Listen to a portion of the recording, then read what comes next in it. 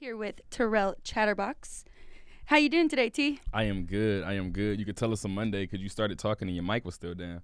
So that just goes to show what we're dealing with on this Monday afternoon now. But how's it going?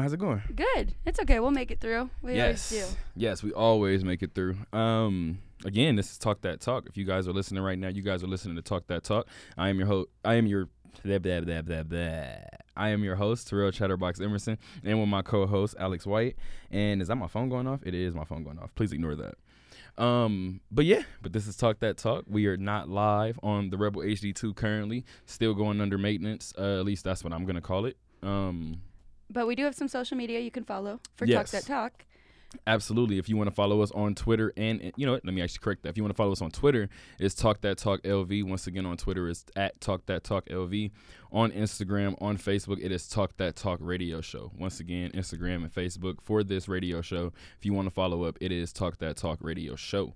Let's get into it. Usually one of the first things that comes out within the first 10, 15 minutes of the radio show is the podcast. And the podcast is usually one thing that we talk about.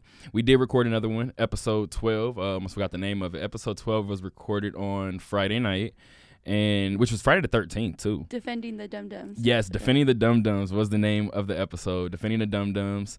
I can't even explain to you guys why that's the name of the episode until Duna gets here. But anyway, if you watched episode 10, which I think was Battle of the Summers, you're aware of Duna defending the Dum-Dums. But episode 12 was done.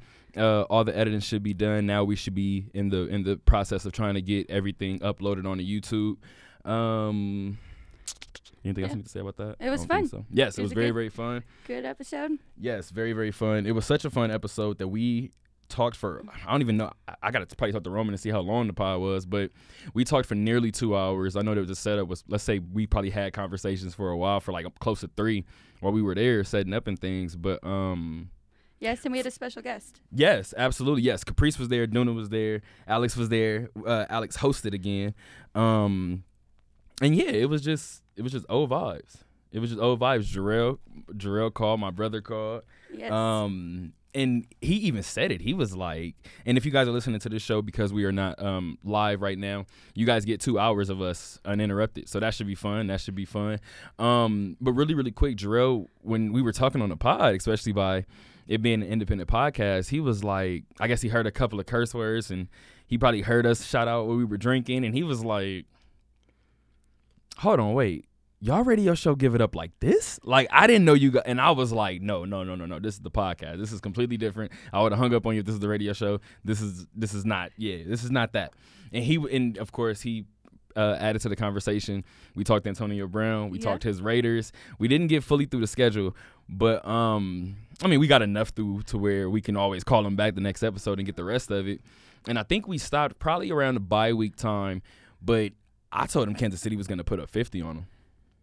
And after that first quarter, I was worried. I was like, okay. But it ended up 28-10, and it ended up being a lopsided victory even then. But, it is what it is at this point. But shout out to Jarrell for being on the pod. And just to kind of put into perspective, too, that was genuine when I called Jarrell on the podcast, and he answered and was like, home of the Whopper, what's your beef? Like, those are real life conversations that me and him have on the daily basis. So I know to some people it was probably kind of funny in the moment, or when you hear it, it'd be funny in the moment. But that was a real moment where I was like, yo, you're on the pod. That's hilarious. And he was like, oh, okay. Hi, people. He didn't expect that. So sure enough, that's what I want. I want that kind of raw, that raw reality of just the conversations that we have. But ultimately, that's what it was. And sure enough, Duna's walking in as we speak. Go ahead and grab a chair. Your mic is over here. So, yeah, man. Duna's here now. I'm going to let him set up. Go ahead and get comfortable, my guy. What else? Oh, so we were talking about the pod for a little bit. We were talking about how the editing should be done, or at least it's probably close to being done. We told everybody that the episode name was Defending the Dum-Dums. I'm going to give you a chance to defend it now real quick. I'm telling you, anytime outside of going to the bank, there is no reason why you should have Dum-Dums. It is now. Okay. Now, I ain't going to defend the dum-dums right now because I ain't got none with me. Is that the only reason? Yeah, it's the only reason. Right now, I ain't got no dum-dums with me, so I can't defend them. If I had them with me, I'll defend them because I have like 10 of them with me. If you would have walked in the studio with dum-dums. 10 different flavors. Like, there's no reason why I should walk around and see you on campus with a dum-dum. There's just not. Like, I don't really care. Did you get it from U.S. Bank? Yeah, I did. U.S. Bank. Right out the cup. Right out the cup. Right out the Right cup. out the cup. They know exactly where I go in there. That's. Yep. They might have to charge you for that. Nope. What if they had a donation little jar next to it? Would you donate? Yep. I don't believe it. I'll donate them dum-dums right back. I don't believe it. I don't believe it. Nah. But again, I almost said this was episode 13. It's not. I almost said this was a podcast again. So let me try to keep it together and not curse on air. But anyway, you guys are listening to Talk That Talk. And one thing that we normally start with, our tip-ins. Let's go ahead and knock out my mom's now. She sent me 2. She usually does. She kind of does it so I guess I have a choice in terms of what I want to read. But I'm actually read these back to back. Stop waiting for things to happen. Go out and make them happen. Excuses will always be there for you. Opportunities won't. Nice. I And like we didn't that get one last week, so Yes. that's so good. We got 2. Yes, we got 2 this week. I like it. Go right back to back behind each other. I like that a lot. Where else do I want to start? Let's start as we always do. Vegas news. We always start Vegas news. Duna, you covered probably the biggest Vegas news of the weekend. Man. Talk about that explosion that happened on campus yesterday. Which, by the way, hold on, wait a minute, hold on. because now I get the really tee off the way I've been wanting to. Yo, how is it possible that the Aces had a playoff home game on UNLV's campus, and nobody told UNLV? And when I say nobody told UNLV, I'm meaning that they didn't tell UNLV students. I didn't hear anybody talking about it. You know, to go off of that, I actually got some people that I've like talked to, and they've gotten emails, like the ones that were there, the ones who weren't there, but they got notifications about the game being at the Thomas & Mack. And I'm like, well, that's kind of crazy because I'm in journalism. I'm in this field. And you write for the sports section. I have thank you. And I have gotten no notification about what, like, why it was there. I'm not going to lie. During any given UNLV event, I can name every working staff member in the building. I didn't know that the Aces were playing on campus. Like, it's to the point where I was leaving production day, and I was, like, listening to the game in the car, and I was like, wow, that shot, like, whatever. Yeah. I'm driving. I'm listening to post-game interviews, and I'm watching people fall out of the TMC, and I'm like, nah. And I keep driving, and, like, people, like, of course, now people, you know how it is. Yeah. People are not even, they're ignoring the crosswalk. So now they're just walking in front of cars. I seen so many Aces jerseys, so many Aces noisemakers, and I was sitting there like, nah. That is crazy. Nah. I didn't know that. I was like, there's no way that this game just took place on campus. Yeah, it took place on And campus. then I seen the baseline shot, the baseline view of the shot, of the game-winning shot by De'Erica Hamby, excuse me. And when you got that baseline shot, and it was, I want to say, maybe a foot away from the ground, so you could see under the scoreboard. When I seen the UNLV, I was like, nah. Because for the first time in my life, I'm not going to lie, I sat here and was like, did something get by me? Apparently it got by Like, all it of snuck us. by everybody. Yeah. So I don't feel that bad that it snuck by me, but shame on you. Yeah, shame on you, UNLV. A lot of students didn't know. So. Shame on you, UNLV. Shame on you. Shame on you. Shame on you. That is a Sunday. Everybody that lives on campus could have filed into that Thomas & Mack. Shame on you, UNLV. Shame on you. I don't even know how many other ways to say it, because you guys alert us of every G League game that happens around this city. You inform us of every rugby game that happens in the state. But you don't want to tell us that the Aces are playing on the only monster truck rallies, NASCAR. You want to tell us about all of these events. But the one event. You want to tell us about high school baseball. So how does that happen? I can tell you a couple of different ways on the podcast. Okay. Yeah, I don't know how I don't know if you want me to do it here. I don't know how it works. And when I found out it was at Thomas and Mack, I was already on my way there. Right. And I was like, wait, to the Mandalay Bay Event Center. No, like You was on your way to the Thomas and Mack. to the Thomas and Mack, like, and I was like, what? The game's here?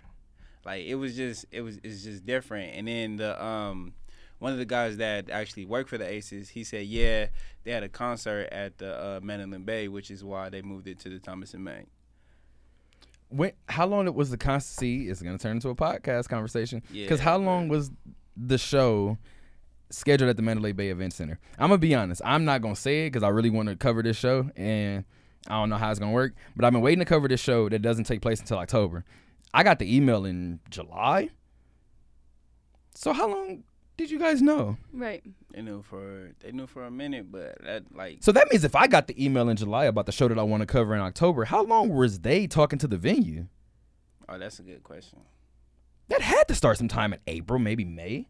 If you got the press release out in July and the show was in October. Yeah. You can't tell me. I don't care. And then if it is worse planning and they just randomly schedule a show and you forget that you have a professional basketball team that plays there, even worse. It's probably because they didn't think the Thomas Mack was going to be packed like that. Or you didn't think the Aces was going to make it to the postseason. That too. Let's talk about that. But they Which one is it? did, and they ended up winning. Oh, And this is where Duna takes over because Duna was in the building. Man, I was definitely in the building, man. But shout out to the doubters of the Aces. I definitely wrote a story that's in the newspaper if you've checked it out. Yes. But I kind of basically said, like, they're the bad girls of the NBA, the WNBA. And I referred to that because you have the coach, Bill Laimbeer, whose motto is defense first, offense comes with that. And that game yesterday they were going, like, back and forth for the most part. But then again, they were down by 14 points. And they went on a tear, 24-7 run.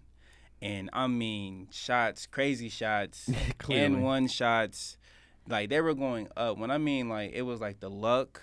It was like the luck. Like, it was like luck. To me, it looked like luck, but those are professional shots. Those are professional athletes as well. Absolutely. And we've kind of already talked about it on this show already. And Liz came up big as well, 23 points, 17 boards, 6 blocks. That's an unhuman stat line. Like, Yeah, that's an unhuman stat line. It's crazy. Those, mind you, those are real NBA numbers. Like, absolutely. For the men. No like, doubt. Those are, and for without her a to put question. up those numbers. Those are Dwight Howard numbers when he was healthy. But never mind. Yo, Dwight's making a comeback. Don't do that. Don't laugh at Dwight. No, don't do that. Don't laugh. Don't do that. Don't do that. But going back to the Aces, I think it's a bigger story to be had here, and I think it's just my bad. And I think it's just something to be said about the spirit of Vegas becoming a sports town.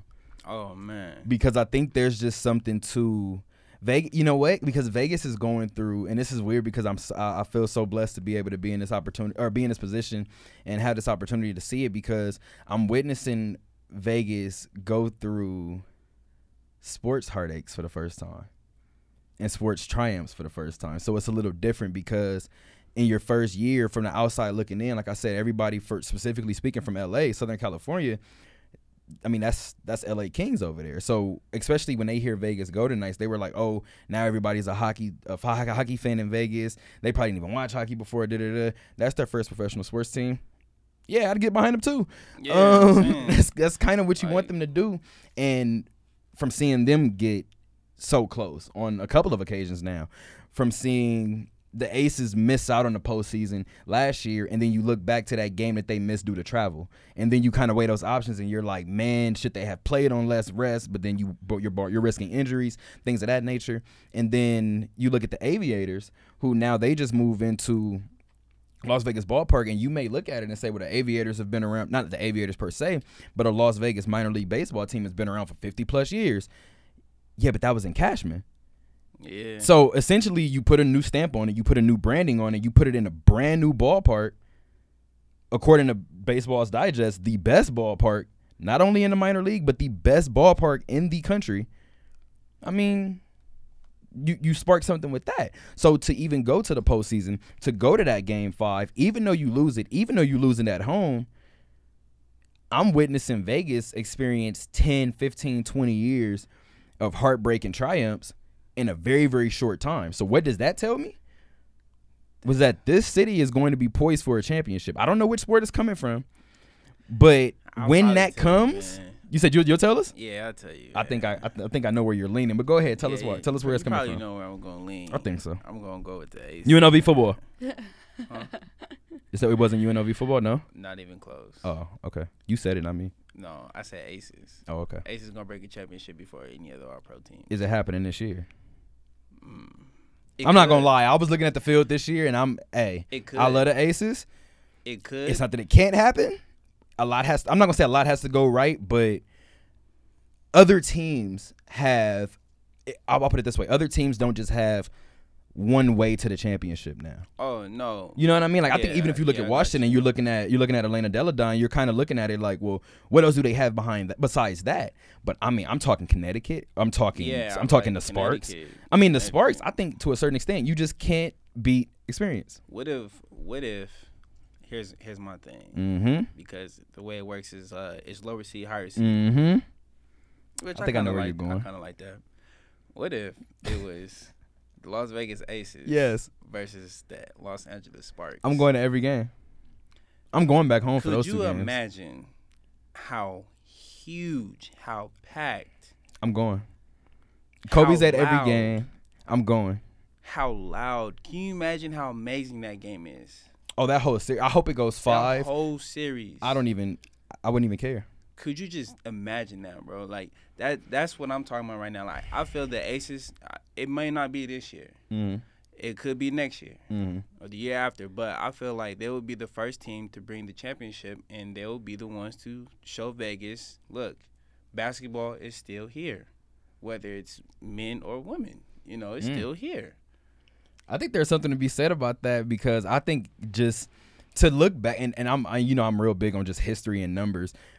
To look back and say who brought Vegas their first professional championship, to be able to say that it was a women's national basketball team, that'd be amazing. Yeah, it would.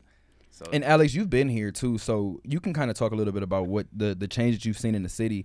But for instance, I know you're really, really close with anybody Vegas go tonight, or anything Vegas go tonight.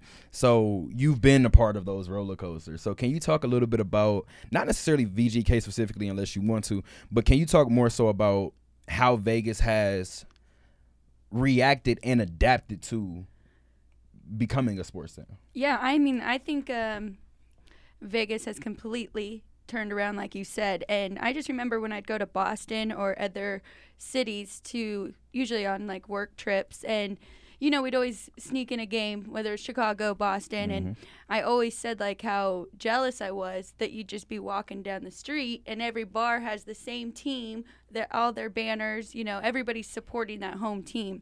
I think Vegas has done that completely. If you look at cars, you have Aces stickers on the back, Golden Knight stickers, Aviators. You walk in the mall, you will just randomly say hi to someone because they're wearing a Aviators logo hat. Absolutely. You know, and I think that just all around, all professional teams, people have just jumped on. Like you said, we're pretty much a sports city now.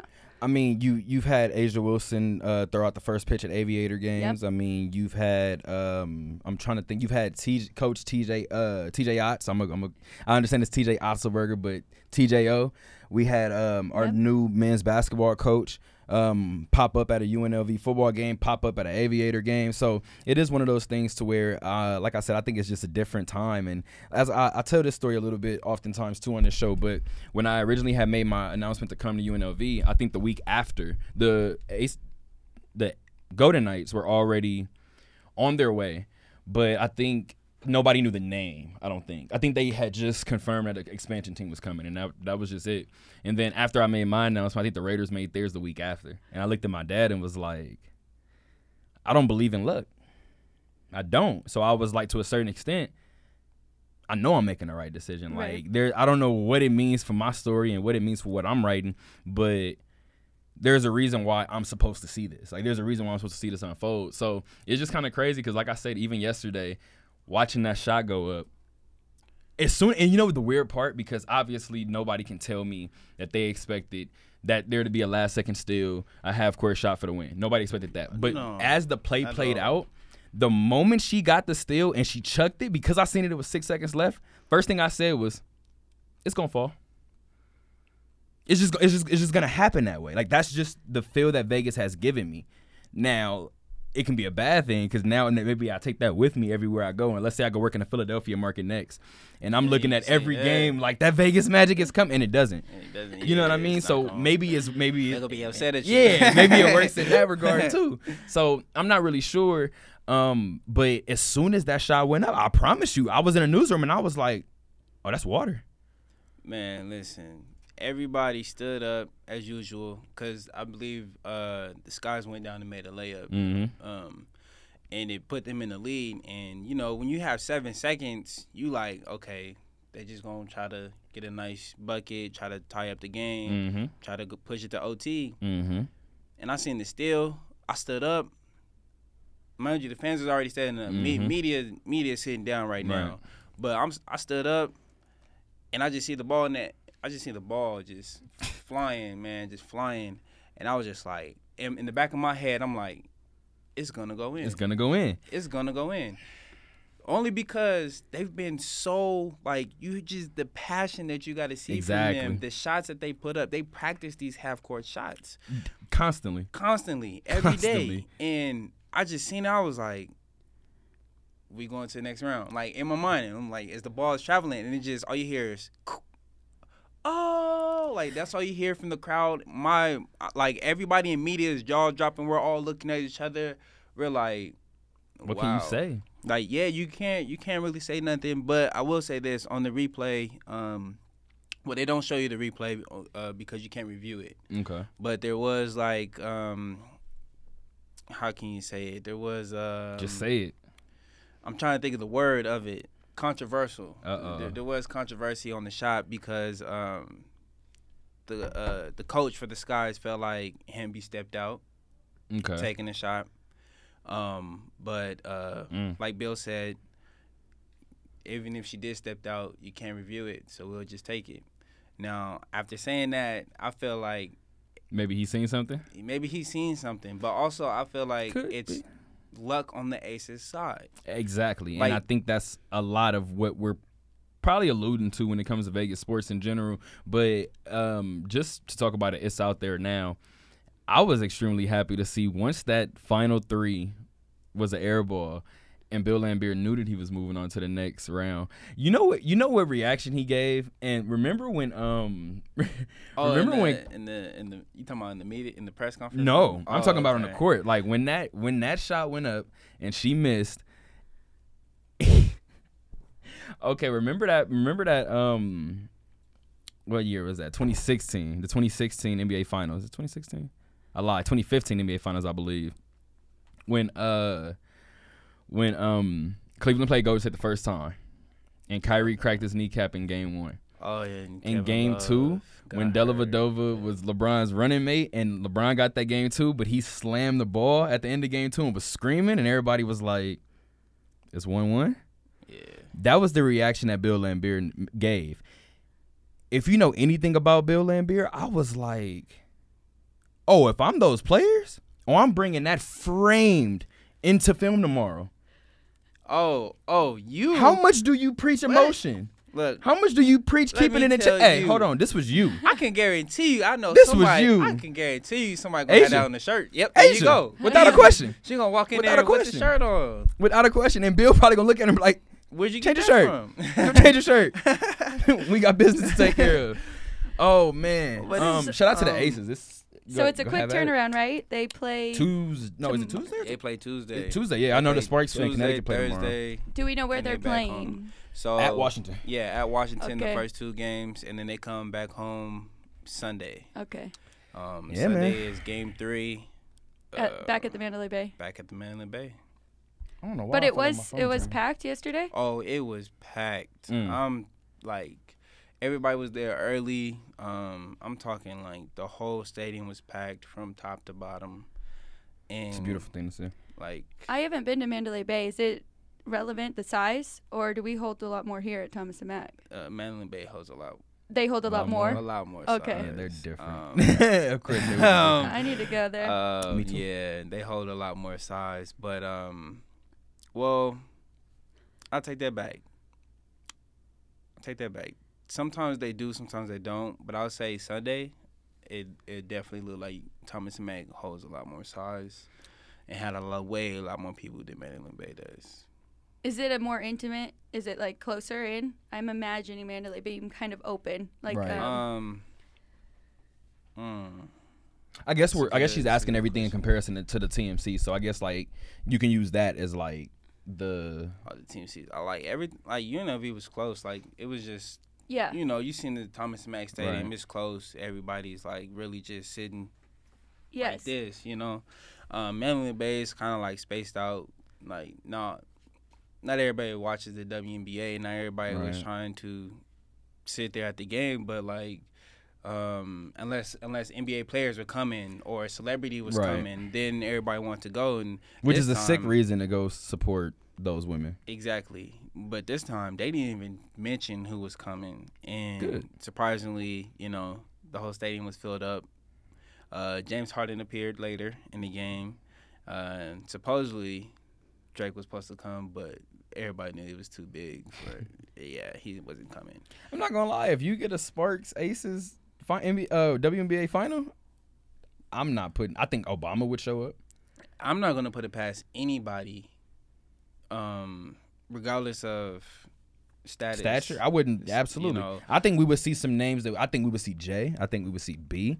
I think we would see Bron. I think we would see Damian Lillard, CP. Russ. I think we would see plenty of people. Oh yeah, most we would see definitely. Serena, I believe. Kyrie. I don't know. Like I said, we would see plenty of people. NFL people. You'll even see NFL players at the Absolutely. games. That's why I said you would see Serena Williams. Like you would see a landscape of support coming from different places. Yes, it's Vegas and it's Angeles, man. Honestly, I'm not even gonna lie to you. I've been waiting for that since the beginning of the year. I was hoping. I just didn't want to say too much. I didn't want to jinx it, but I was really sitting here like I can't even jinx it, man. Cause like, have you watched that game throughout the season? The Aces? Yeah. Aces and the Sparks? Yeah. Wait, are you talking about like when they played each other? Yeah, when they played each other. Not every game. I thought you were talking about have I watched both teams throughout the year. Yeah, I know you watched both teams throughout the year, but if you watch their matchups. It'd be insane. Those are great games. It would be insane. Those are great games. But the Aces definitely this is their fourth comeback of the season to win a game. So, but definitely I want to shout out Kelsey Plum because that 1 foot fade away 3-point shot on one, like how do you? James Harden's not the only one that could do it. That's all I can say. James Harden's not the only one that could do it. Ask her. You want to plug the show? Yep, if you're just tuning in, you're listening to Talk That Talk. I'm Alex White here with Chatterbox and Duna. We're just working our way through our Vegas sports first, and we do need to talk about that we need that luck to come on campus a little bit more with our college teams. Yes. And we do have to talk about the game that happened on Saturday. Yeah, so before we leave basketball, let's talk a little bit more about luck really quick. I want to talk about USA basketball. It's just not our time. Where am I going to start? I guess I'll start with USA basketball because, covering them for the mini camp when they were out here and when they went to L.A., you obviously you start to see the relationship that the guys build and you start to see the bonds that they build and you start to obviously start to internally root for people and internally root for the team in general as if you weren't going to do it before. But it's interesting when all of that happens and you know for a fact that remember how I tell you all the time, like if I tell you something about the Packers or about the Pacers and you'll say something and you'll be like, but that doesn't, you don't want that to happen, right? Like, of course I don't want it to happen, right. But like. You're also being a realist. Yeah, like, conventional wisdom has told me and all the film that I've watched over the years has proven to me that I should expect this out of it. And I said all of that to say, looking at USA basketball, the biggest storyline wasn't the names. I don't care what anybody says because I still do believe we have the best talent in the world because it's a collection of talent. I don't care whether you look at the Serbias, whether you look at the Turkeys, whether you look at the Spains.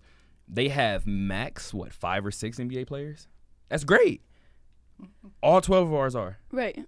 Not a one isn't. So the one thing that this is the part where it kind of sucks when it boils down to it, what we've always said was it shouldn't be a talent thing. It's going to be a chemistry thing. It's going to be whether you guys know whether you know where Brook Lopez likes the ball. Whether Donovan Mitchell, you know how to read Miles Turner's pick and roll. Or you know when he's going to pick and pop. Or Jason Tatum, you know when to pick your spots. Because Jason Tatum, looking at that, because him missing games due to his ankle injury, obviously hurt. But looking at Jason Tatum, I was like, because I thought it was going to be Donovan Mitchell that I was like, you can go get a bucket anytime you want. Mm-hmm. But it was Jason Tatum. Anytime Jason Tatum got the ball, you were like, he has a mismatch. Like, he can more than likely get to his spot. Even if he doesn't make the shot, he's going to get to his spot, and he's going to get the shot up. So to see them run into as many issues as they ran into, it was exactly what we were talking about before. You're going to run into these teams that have more experience, that are more poised in these situations, that whenever things don't go their way, they're not going to go into give Kemba the ball and move, give Jason Tatum the ball and move. Okay, neither one of them made it. Give Donovan Mitchell the ball and move. I mean, I'm sure that this conversation isn't going to go towards Coach Pop, and it probably shouldn't, but I don't know where he fixes that when you only had essentially a little less than a month to get everything together. Yeah, I was going to say, they only had a short amount of time to pick up chemistry, to see what works with who. So I don't put nothing past him. And plus, this is not our first time losing. So I mean, no, but it's first time in a really long time. So I mean, well, yeah, but if you look at those teams that we had in that long tenure of not losing, none of them players now match up to what we had then. So I'm not gonna lie, man. I'm gonna be completely honest. I'm not gonna lie to you. I mean, we may see sparks here and there, but it has to be consistent. Truthfully speaking, in that last FIBA World Cup in 2015 or maybe was it the one before that was 2011? Okay, reason why I'm saying it is because me and Donovan Mitchell was even talking about it during the mini camp, and like he said, the year when Klay Thompson and Derrick Rose post injury was, and like he said, he's not saying that they had any of those players on their team now, but at the time when they built that team, everybody was like, well, I don't know how this person's gonna fare, I don't know how this person's gonna fare, and now we look back and we're like, we didn't think of it at the time. We had Boogie. Keep that in mind. We had Boogie as the center, and Kenneth Faried was next. We had James Harden. It was Klay Thompson. It was Kyrie Irving. People had questions about people outside of Kyrie Irving and James Harden. Boogie was. What people don't realize is Boogie might have been the most important person on that team. Boogie was the most dominant big man at that time. Because Boogie was physical with everybody. So Boogie was looking at teams like Serbia, looking at the Valanciunas of the world, looking at the Radmatoviches of the world, and was like, okay. I couldn't do this in the league, but I can do this here. And the only reason why why people looked at him that way is because of his tech problem. His technical foul problem. So you know how much of a legend Boogie would be if he went overseas? Oh, man. Boogie would be unstoppable if he went overseas. He don't even have to go overseas. I just feel like once he's healthy. I mean, I'm not saying go overseas. I'm just I'm saying for him to be a legend, he don't have to go overseas. I just think he just have to get back healthy. Oh, because before he was hurt, prior to the injury, it was 45. I'm on record saying prior to the injury, 5. Boogie is top 3. Is top 3 big man in this league. Nikola Jokic, Joel Embiid. Who else is a big? Give me another big man. Joel Embiid, Nikola Jokic. Karl Anthony Towns. The one from the Rockets. Clint Capella. Give me all of these other names. Keep naming. Miles Turner. I'm a Pacer fan. Miles Turner. Brook Lopez. Splash Mountain. I was just gonna say Brook Lopez. Keep going. Dwight Howard. He's way better. Keep going. I don't consider Anthony Davis a center. So let's go back to that. Anthony Davis is a 4. So yes, when healthy, I think Boogie is better Tristan than Thompson. everybody. You said centers, so I was just naming centers. I know he's better than Tristan when Thompson, healthy. I was just naming him. You is better than everybody, I would say and then the exception I would probably say is Joel Embiid if he can stay healthy. Other than that, I'm looking at Boogie and I'm looking at somebody like Jokic and I'm like, I think all that Those are finesse that you do with everybody else against a healthy Boogie, he stands there. Boogie, yeah. I think he stands there and he looks at you. Yeah, he's definitely. Top I think Jokic gets his points just like Boogie would, but I don't think he makes a fool. I gotta put Boogie one though. Only because I haven't seen. I mean, Jokic, he probably last was it? It wasn't his rookie year last year, was it? No. So that was like year 2. So, I don't think it was year 2. Jokic might be in like 3-4. 3-4. Okay, give me one more year. Give me one more year of that though. Oh, Jokic. Okay. Give me one more year. I get you on Embiid, I can't. Give me a full year. You know what? Let me explain something to you because I can't. I'm so happy we stumbled upon this conversation, and I'm so happy we got 2 hours. Embiid got to give me a full year first. Exactly. Which 2 years? Or excuse me, you guys got 2 hours of us completely here. We talked on the last pod, episode, not the last one because episode 12 was us. Episode 11, we talked about the games that were coming out, Madden, 2K, whatever. Yeah. So I did a my GM, excuse me. And I was like, let me pick a random team. I just want to see what the my GM is like this year. I go random. I land on Philly. And I'm like, oh, man, I got to make decisions. So I'm like, all right. Joel Embiid suffers a spinal injury, and he plays only 24 games. What was the main thing that I told you? Remember how I told you? I did tell you that if you look at that team and you say Ben Simmons and Joel Embiid can't coexist together, who do you trade? I told you, as weird as it may sound, I understand that Joe can't be healthy, so at least so far, I get rid of Ben. Only because I have a serious doubt, not that he hasn't developed a jump shot yet, that he has no interest in wanting to develop a jump shot. Well, wanting to be great matters to me. He's definitely developed one over the summer. Because we've seen somebody. I've seen it. Yeah, I've seen it. And I've seen it. I told her this was my summer ball is way different from the league. Let's not do that. But what I was finna say was right before that. I was just finna say, hopefully he can carry it into the league. Exactly, and that remains to be seen. Not even that. I don't even care if he makes them. Let me see you take 5 a game. Yeah, just take them. Take one. Take one. I just want to see you take Ben Simmons, you're going to be on the floor for 38 plus minutes. Take 5, brother. Take 10. There are games when Ben Simmons shoots the ball single digits. He don't even. Don't compare him to LeBron if he's shooting the ball 4 for 7 times and he plays 40 minutes. Don't do it. These are the reasons why I said I would have traded Ben Simmons. Right. So anyway, when JoJo only played 24 games, I was like, all right, let me try to figure it out. Because this is the move I didn't tell you guys. Beginning of the year, I'm like, let me try to make something happen now. So I go out and I go get Chris Paul. I trade for CJ McCollum. So I'm in the win now. My starting lineup is literally my starting lineup. Oh, and I made a under the radar move. I went and got Trevor Ariza. So my starting 5 was Chris Paul, CJ McCollum, and in that CJ McCollum, I brought back Nurkic deal. I brought back Nurkic in that deal. So Nurkic was off my bench. So my bench is depleted, but I can go by 8 deep, and my 8 are starters.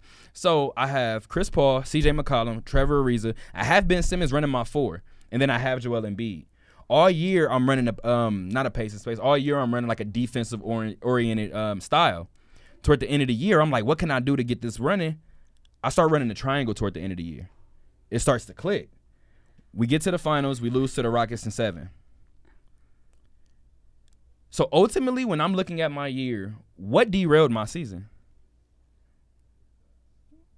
Joe, I need you to be healthy. Man. So I traded Joel Embiid for Kristaps Porzingis. And I will tell you guys what happens next. But I had to get the Chris Paul deal off my books because I traded for him and I knew what deal I was getting. But I was like, I know I'm only keeping you for this year. Man. So I don't even know who I flipped Chris Paul for, but I flipped it for somebody. But I was like, you got to go. I'm not paying you $41 million. Man. Not doing it. It's but I made all types of moves for Joel funny. Embiid to still screw me by not being healthy. Yep. Ben Simmons was 3rd in the MVP voting. You got to stay healthy, man. That's Alex does not believe it. Alex does not believe it. But seriously, Alex, in all seriousness, USA basketball, it seems like it just kind of came and went. It did. But I think we are going to look back at that team and we're going to look at people. Let's say Jason Tatum fulfills his 3 goals that he wanted to do this year, which is average 20 points, be an all-star, and the Celtics make the NBA Finals. we're gonna look back and say, wow, that team had Jason Tatum.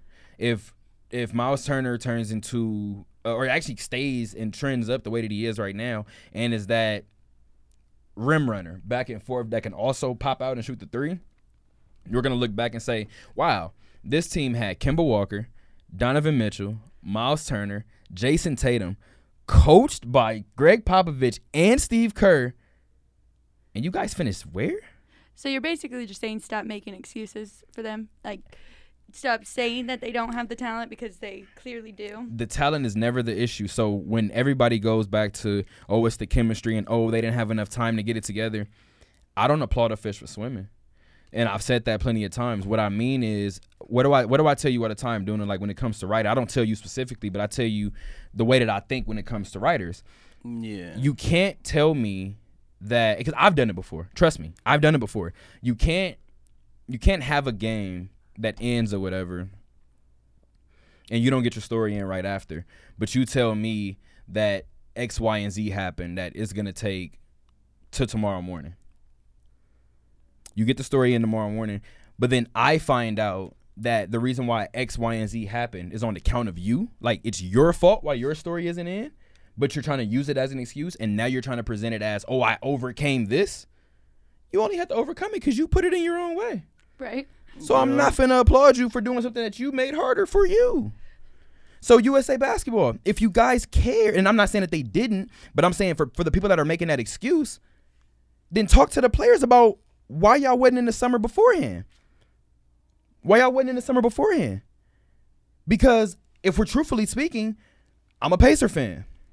Miles Turner, you wasn't playing late. Kemba Walker, you was a Hornet. You wasn't playing late. Outside of Brook Lopez, outside of Chris Middleton, Harrison Barnes, De'Aaron Fox, you wasn't playing late. Outside of PJ Tucker, Chris Middleton, Brook Lopez, everybody else was at home. That's I mean, true. most of them was young too, so they like, you know. Even the Celtics, Marcus Smart, Jason Tatum, Jaylen Brown, y'all have been bounced. So when everybody's like, well, they didn't have enough time to get together, honestly, 70% of that team was at home watching the Final Four of the NBA, just like we were. Oh yeah, of course. So again, I think I'm not saying that they felt this way, but I think that it's never a question whether it's talent. We know we have the talent. I think if they had, I just think we need to care about the FIBA World Cups the same way we care about the Olympics. I think if they had more, If people are saying that we don't. They had more vets than our past teams, like how our past teams have. If they had more vets this year, probably would have been way better than what we placed this year. I'm gonna be honest, man. When we talk about vets, because I talked to Brook Lopez about this when I was out there too, and one of the things I talked to Brook Lopez about was I was like, everybody wants to say that this team is, because I posed it two different ways. I tell you all the time about framing of questions. I asked the same question to two different people, two different ways. I went to Donovan Mitchell and I went to Brook Lopez. There's an age gap clearly. I went to Donovan Mitchell first and was like, everybody is making it seem like everybody wants to talk about the youth of this team, like the age groups of this team. And I told him, everybody's making it sound like it's a bad thing. So from your perspective, being one of those younger guys, does that give you guys the ability to play freer? Does that give you guys the ability to have an added sense of flexibility because you guys played in summer circuits or AAU or all these different things together? Are you guys younger? So can you guys run faster? Like, are you guys running all game? What is it? He gave me his answer. I go to Brook Lopez and I frame it completely differently. It's the same question, though. It's about the advantage of youth. Everybody's talking about the team as if youth is a bad thing. Obviously, Pop and these other coaches, they're going to try to get the most out of it. You look at you. You're 34 years old. PJ Tucker is 34 years old. Kyle Lowry was just here, and he's 33. Harrison Barnes got a ring, and he's about to be 30, I think. I mean, I think you guys got vets. And he was like, yeah, like, I don't know. He was like, I thought we had vets. He was like, I thought we had a healthy mix of guys. He was like, I think we have enough vets. Now, we could even talk about the Mason Plumlees. We could talk about the Chris Middletons. Marcus Smart is a veteran at this point. These guys, I mean, I'm going to be completely honest. Some of the excuses that I've heard, I'm like, no. If you talk to me about not getting together during the summer, I just told you. Yeah. If you talk to him about veteran leadership, I just told you. If you talk to him about a coach getting switched, maybe because it's international, but who else would we feel more confident in? I don't really say like leadership. Like what I mean by like with like having like more vets is like, well, I guess it kind of rambles around leadership, but I don't know. I just feel like this is like. Because if you watch those games, they had some miscues. A lot of them. You know, like they were just like it really looked like they didn't have the chemistry. And I feel like with veterans, it's not necessarily saying like, oh, like let them be leaders. I'll say it's more so like letting them be kind of like a prompt. Well, in a way, like showing them. Oh, you said show them like a prompt. Like prompting, like showing them. I'm gonna be completely honest. Like, the only prompting that they got was the Spain scrimmage, the Australia scrimmage, which was 2 of them, and they lost the second one, and the whole world blew up. Everybody was like, "Oh my gosh, we don't know what just happened. The U.S. lost to Spain. Lost to Australia." And I was sitting there, and I called my dad called me and was like, "You think the U.S. is this, that, and the third?" I called my dad and was like, "Yo, quick question. Who's the starting point guard for Australia? Quick." And he was like, "I have no clue." I was like, "Let me help you. It's Patty Mills. Who does Patty Mills play for in the NBA?" He was like, I was like, "Let me help you. San Antonio." He saw what he was going to run the first night. And then the second night we lose to Australia. I am not surprised. I'm not surprised. I told my dad, "Why are you surprised?" And Patty's a vet. And that's his coach. And that's the only one that he's played for. Dog, I was like, I'm sure after that first game, Patty was like, "Don't trip, guys. Tomorrow, he's going to do this. He's looking to do this. In this comfort zone, he did this. After timeout play, he did this. That's what he's going to run to." Yeah, the team was, the team was. It didn't surprise me. And it was water. That second game, when you look at Australia, they didn't miss in the second half. Yeah, I feel like we had a good team. I just felt like the bets that dropped earlier shouldn't have dropped. I think this might go back to a situation at least like if they do drop, then at least like you got to do it earlier. Yeah, it goes back to an Andrew Luck situation. Yeah. Like I just need to know past a certain point where my brothers are. Like I just need to know. Like I need to know if I'm standing next to these people.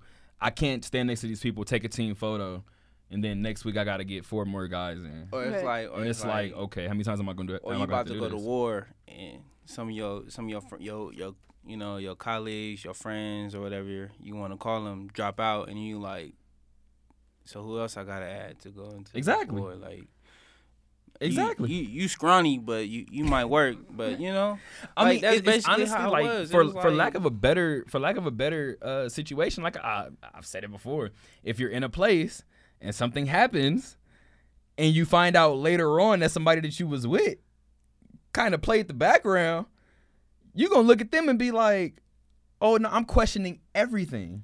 Everything. Like, I don't care. Even if I didn't catch you do something before, now I have questions about something that happened a year ago. Why did that happen? Like, now I just don't trust you. So I think it's good lip service for Jerry Colangelo to say, "Well, you just can't forget the guys that you go to battle with." Da-da-da-da. I absolutely agree with you. You can't forget that. Doesn't mean it's going to change business any. Because if Anthony Davis, James Harden, and Damian Lillard knock at your door tomorrow and say, "Sign me up for 2020, you're going to do it. You are. You have no. So what are you talking about? Like, okay, so you're telling me that the same exact team right now, you're going to look at LeBron, you're going to look at AD, you're going to look at KD if he's back, you're going to look at Kyrie, you're going to look at Steph, you're going to look at all of these people, and you're going to say, "Nah, we don't need you because you didn't want to play in the World Cup with us." Yeah, I mean, this is another story for another day, and we're going to get off of this. But can we just address the fact of how hard Marc Gasol is partying right now? Marc Gasol. Can we please? Party. Marc Gasol won an NBA championship in June and won a FIBA World Cup less than 3 months later. Yo, if I'm Marc Gasol, I'm taking a year off. Seriously. I am relaxing. I'm not, man. Don't be. You know what? Let me not even say it. Never mind. Hey, man, look. You think he plays early for Toronto? I'm gonna be honest. You think he plays early for Toronto? No. Wait. I don't want to. I'm not questioning Marc Gasol because I've met him. Marc Gasol is a great human being. I'm not questioning him, but I don't. I'm not wishing anything on him either. What I'm saying is, even teams do it. I wouldn't be surprised if, because you don't want to give too many DNPs and you just don't want to have somebody sitting down for whatever reason. Don't be surprised if something comes up early in the year where Marc Gasol is dealing with back spasms, or dealing with a sore foot, or dealing with something like that, and he just takes a couple weeks to just kind of. Marc has been playing all summer long. But that's good for him, though. Marc Gasol is 34 years old. It's good for his legacy. No, I don't know if it's good for the mileage on his body. I mean, man, you only look at his brother, man. Look at Powell. We understand Powell has 2 rings, and it took Marc longer to get his. But Powell, do we realize that Powell was on a playoff roster last year? Do you guys realize that? Yeah, he was in Milwaukee. He just never played. He was. He couldn't get healthy. Look, man, I don't know, man, because you got to look at it. Who has Marc had? Who has Marc had around him? Yeah. He had the grit and grind Grizzlies. That was all he had. And even as great as they were, I never believed that they were going to win. I felt like the way that probably everybody in the 90s felt when Jordan kept running into Utah, and they were like, "Oh, it's about to be another NBA." It's and still mind Utah. You, and they were both like old kind of. Are you talking about now? Or are you talking about then? I was talking about then. Like, oh, you talking about Jordan? Absolutely. You brought up Jordan and yeah, Utah, absolutely. And they were like old and. Pippen that 98 finals was. Pippen said the other day on ESPN, he said that he wished that they would have just all stuck together because they would have continued to running into Utah older than what they were the first couple of times. So it's like I feel like this. Powell had Kobe, so he really didn't have to put mileage on his body like that. Whoa. I don't know that because I really say can't like say that because that team had Lamar Odom. That's true. I'm just, you know what? Like I'm not even about to disagree with the supporting cast because we can look back and those people like to say that Kobe won without help, and Kobe had some crazy teams in his past. I don't know who in the world said that, but I know plenty of people who have said that Kobe has won without very much help.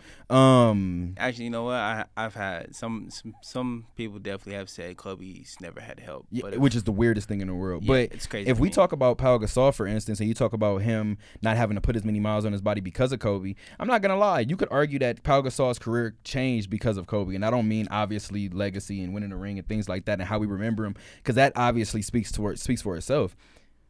I mean the opposite way, because we could talk about Dwight as well, because now I'm not trying to say that Kobe destroys people. All I'm saying is we know for a fact in order for Kobe to win, what do you need? You need a dominant big man. Kobe said he didn't appreciate Shaq until he ran into Dwight. And then he realized, I guess somebody do take it less serious than Shaq out here. But then when he went back and you realize that Game 7, me and my dad, we told anybody that would listen, everybody likes to talk about Metta World Peace. Yeah, they don't win that last championship without Metta World Peace. You're probably right. They're not even in that game without Pau Gasol. They're not even close without Pau Gasol. Kobe had, I think, 19 rebounds in that game, but Kobe shot like 6 of 23? 4 of 23? Like, Kobe, what did you do in that Game 7? That's not new. So the reason why I'm saying that is because we could also argue as much as Pau Gasol, as much as we could argue as much as Kobe did for Pau Gasol's career. Kobe could have also put an extreme amount of mileage on Pau's body, because he said that he had Shaq and they could have done whatever if Shaq wouldn't have left. Because he had that animalistic drive to make that other person better. Pau Gasol, when was his last great years in the league? It was the Lakers. When was Dwight Howard's last great years in the league? Orlando. It was the Lakers. Orlando. Dwight, and we can argue about this too. Orlando. Dwight averaged 24 and 12 in a full year with LA with a torn labrum. Orlando. We could argue that Kobe puts an extreme amount of pressure on his big men that causes them to fall apart. We could argue that too. So I look at somebody like. Are you having that argument? I'm looking at somebody like Marc Gasol, and if I'm Masai Ujiri, I just relax, brother. I don't know, man. I can't. I don't know. I don't know, man. It's been proven. I think it's been proven. It'll be Andrew Bynum. Andrew Bynum had 3 years of prominence and then fell off the face of the earth. I don't know, man. I can't. Do I have to keep going? I mean, I can't even. Why didn't Chris Mim work? Why didn't Kwame Brown work? Have you ever heard of a Laker big man going to the Lakers when Kobe was there and having a successful career post Kobe, other than Shaquille O'Neal? You can't point to one. Big man. Kobe might be a big man killer. I don't know how we just stumbled upon that conversation, but I think we started with Marc Gasol. But if I'm Masai Ujiri, I don't want Marc Gasol. I had brought up Paul Gasol, and I was going to tell you, I forgot because, dang it. Because you tried to tell me that Kobe wasn't. No, or that I think it might have started from Powell needing Kobe more, or Kobe needing Powell more, whatever. His usage, what I was saying is his usage wasn't really needed early on. Powell, and with the Lakers. Yeah, okay. Like it wasn't really. Yeah, because he had help for his first time in his career, and that's what I'm going by. Like Mark only had Mike Conley, and they were duo, so he had to have. He had Zach Randolph battling down low for a little bit. He had Rudy Gay for a little bit. He had Tony Allen Rudy Gay, providing. Which, by the way, Tony Allen was defense. Tony Allen is the only person that can guard Kevin Durant. Tony Allen is the only person that can guard anybody. I'm kind of with that. I'm about 98.9%. From just saying Tony Allen might be the best defender I've ever seen with my eyes. Like, Tony Allen gets under people's skin. If Kobe Bryant can say on record that it's Tony Allen, that Tony Allen gave him his best matchup, it says a lot. It says a lot. That's Tony Allen all the way. It says a lot. So, I mean, okay, he had Tony Allen, but that was for defense. Because where's your offense coming from? Besides I agree. Mike Conley and... It was only Mark. That's my point. I agree. So I feel which is why I feel like even more the reason of why I would rest him. I feel like this. I feel like it's gonna be better for him because and he's been working out too. Mark? Yeah, for sure. Mark's been working out healthier, and that's the thing that players are looking at. They look at somebody like LeBron. It's like, dude, you still jump. You still got a 46 vertical at the age of 33, about to be 34, in year 17.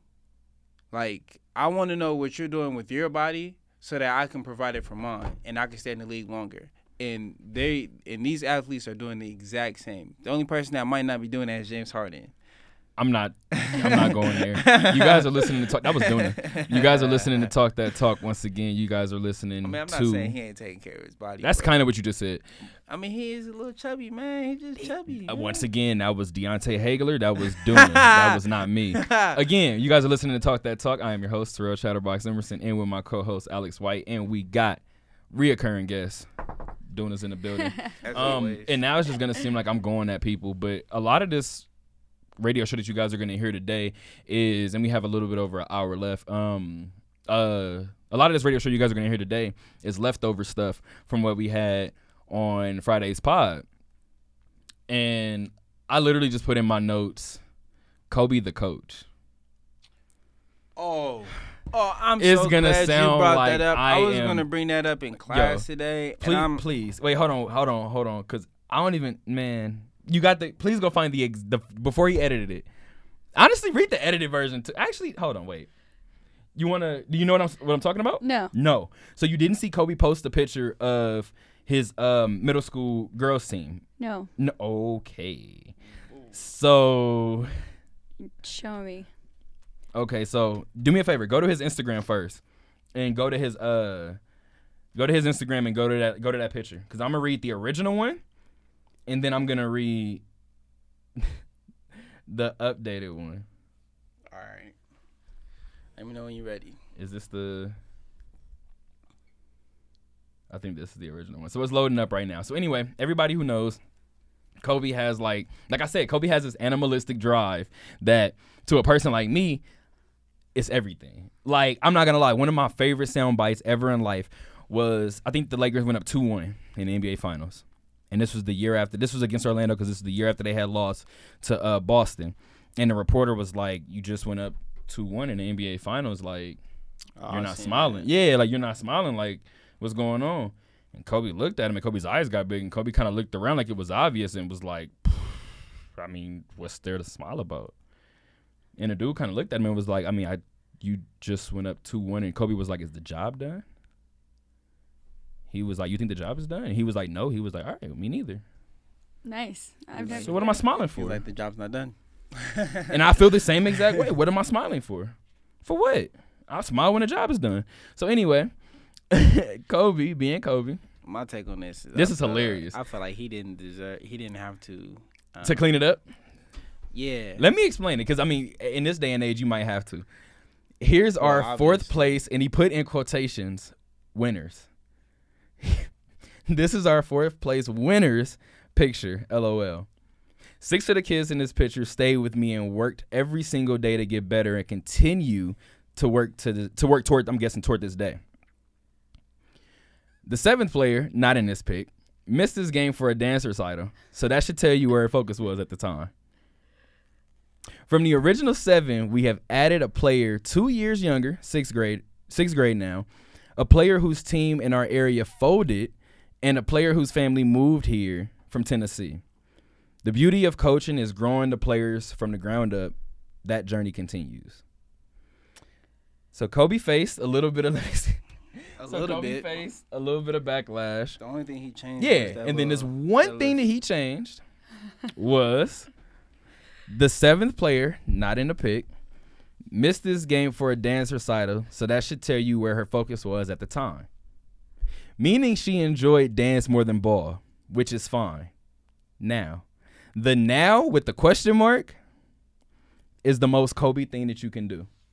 Because if anybody knows me, they know that's the way that I speak. So if I said something that I truthfully don't feel like I was wrong in, and you try to make me feel wrong for it, I'll somewhat clean it up and be like, good? Yeah. Good? Can you sleep at night? All right, great. Great. Now we can get back to life. I seen it and I was like, yo, this Kobe the coach is so rugged. I know people are like, Kobe shouldn't be teaching kids this. Kobe shouldn't be teaching. I like it. I don't know. Call me what you want, but I like it. I understood it. I knew where he was going with it when he first posted it. Absolutely. And I think anybody who plays sports that has had a coach like that looked at it and was like, I'm not going to lie, because Kobe didn't say that for him. You didn't quit on me. Yeah, you quit on them. I don't even think it was like a necessarily quit. It was just like, you have something important to you. If dancing is more important to you, do that. This will always be here. We will always embrace you when you get back. I felt like that's where he was going with the post. And people took it out of perspective of like, oh, you just gonna make the little girl choose? It's either dance or basketball. Man, I know you seen Kobe post his video of him dancing. Yeah. He's like, I went to a dance recital besides going to a game before. Like, if somebody could relate to that and simply tell you, like, look, this is what happened, like, you should be okay with it. He didn't have to back that up. As an athlete, I feel like you don't have to back that up. I feel like when you get older, yes, you do have to choose either or, because you're not going to be able to do both. Right. You know, but see, and this is why my spirit animal is Primetime. A person like Primetime would be like, who says you can't do both? Man, all right, that's one in how many athletes? All right, I'm just saying. It's my spirit animal. All right, don't yell at me. That's one in how many Don't athletes? yell at me. It's my spirit animal. Where Kyler Murray got signed to the A's. Has he played baseball? It's been different. For them? It's different with guaranteed money now. It's different. You got to protect. And Deion wasn't a quarterback. I'm sure if Deion was a quarterback, they wouldn't finna let him run no bases. Of course. But my thing is this. That was a false parallel. I'm mad you tried to do that. Because he signed to a baseball team and the NFL. You could have said Bo Jackson instead. He's still not a quarterback. That would have been better for you. It still would have worked for me. Too, but my thing is, how many athletes do that? How many? Primetime was the only person to be able to do that at the same time in the same week, because it wasn't the same day. It was the same week. So like how could you can't do that? Wait, there was a same day where Deion did something, where Deion either ran a punt back that morning, and I think that night hit a home run in the NLCS. Was that game the or same day? I something thought like that was the same week. It was something like that. I don't know. I think he's the only one. I lied. He played in the NLCS game that night after scoring a punt return touchdown, I think that day. But I remember him playing but the one in the history books is he hit a home run and the punt return that same week. That was the same week. So yeah. I think the same day was him playing in both games was the same day, which was still in itself a feat because I want to be that level of busy. That's what I mean. That is insane. Like, I want to be that level of busy, and I want to have that confidence level in anything that I touch. That's why I think primetime is my spirit animal. Like, primetime dancing, primetime talking. Thank you. Primetime talking, primetime dancing, primetime on the football field. I'm pretty sure primetime in the kitchen. Like, you can't tell him he's not the GOAT at whatever he touches. Whether he is or not. He just believes it. That's why I like it. Man, I love Deion's, aura, man. But like, I just feel like people's perspective on that whole Kobe the coach thing kind of went a little too far, and it went over people's heads. So he explained it better into where people can understand it in simpler terms. I don't know if he did, bro. I don't think it went over nobody's head. I think people were trying to nitpick, and Kobe understood it, which is why Kobe said, "This is what I meant," which is obvious. Now can I move on? Well, somebody said, and Kobe retweeted on Twitter. He quoted the tweet. Somebody said, so you're just gonna make the little girl choose between both sports, and he was like, no, that's not what I'm doing. What I'm telling you is her interest was the dance recital. So if her interest is the dance recital instead of the basketball game, she's gonna go to that dance recital. And I'm going to approve of it. But just know, I'm going to give you the, how can you say it? Just know you're going to be, like, mentioned. That you went. You know what I'm saying? You went to the dance recital and you weren't instead at the game. of this. And I'm going to make sure that you're involved. Because if Kobe was not to involve that little girl in that post. Right. He would get way more backlash for completely ignoring the kid, that was the first thing I brought up. What if he didn't mention her at all? Like, then she at home and her parents are like, what was the point of me paying for? And then Kobe could have the whole argument, you paid for it, great, but you wasn't there. Like, so Kobe's wrong either way he goes. So no, I'm talking about in my opinion, Kobe ain't wrong yet. Yeah. Kobe ain't been wrong yet. To the public, he's going to be wrong in.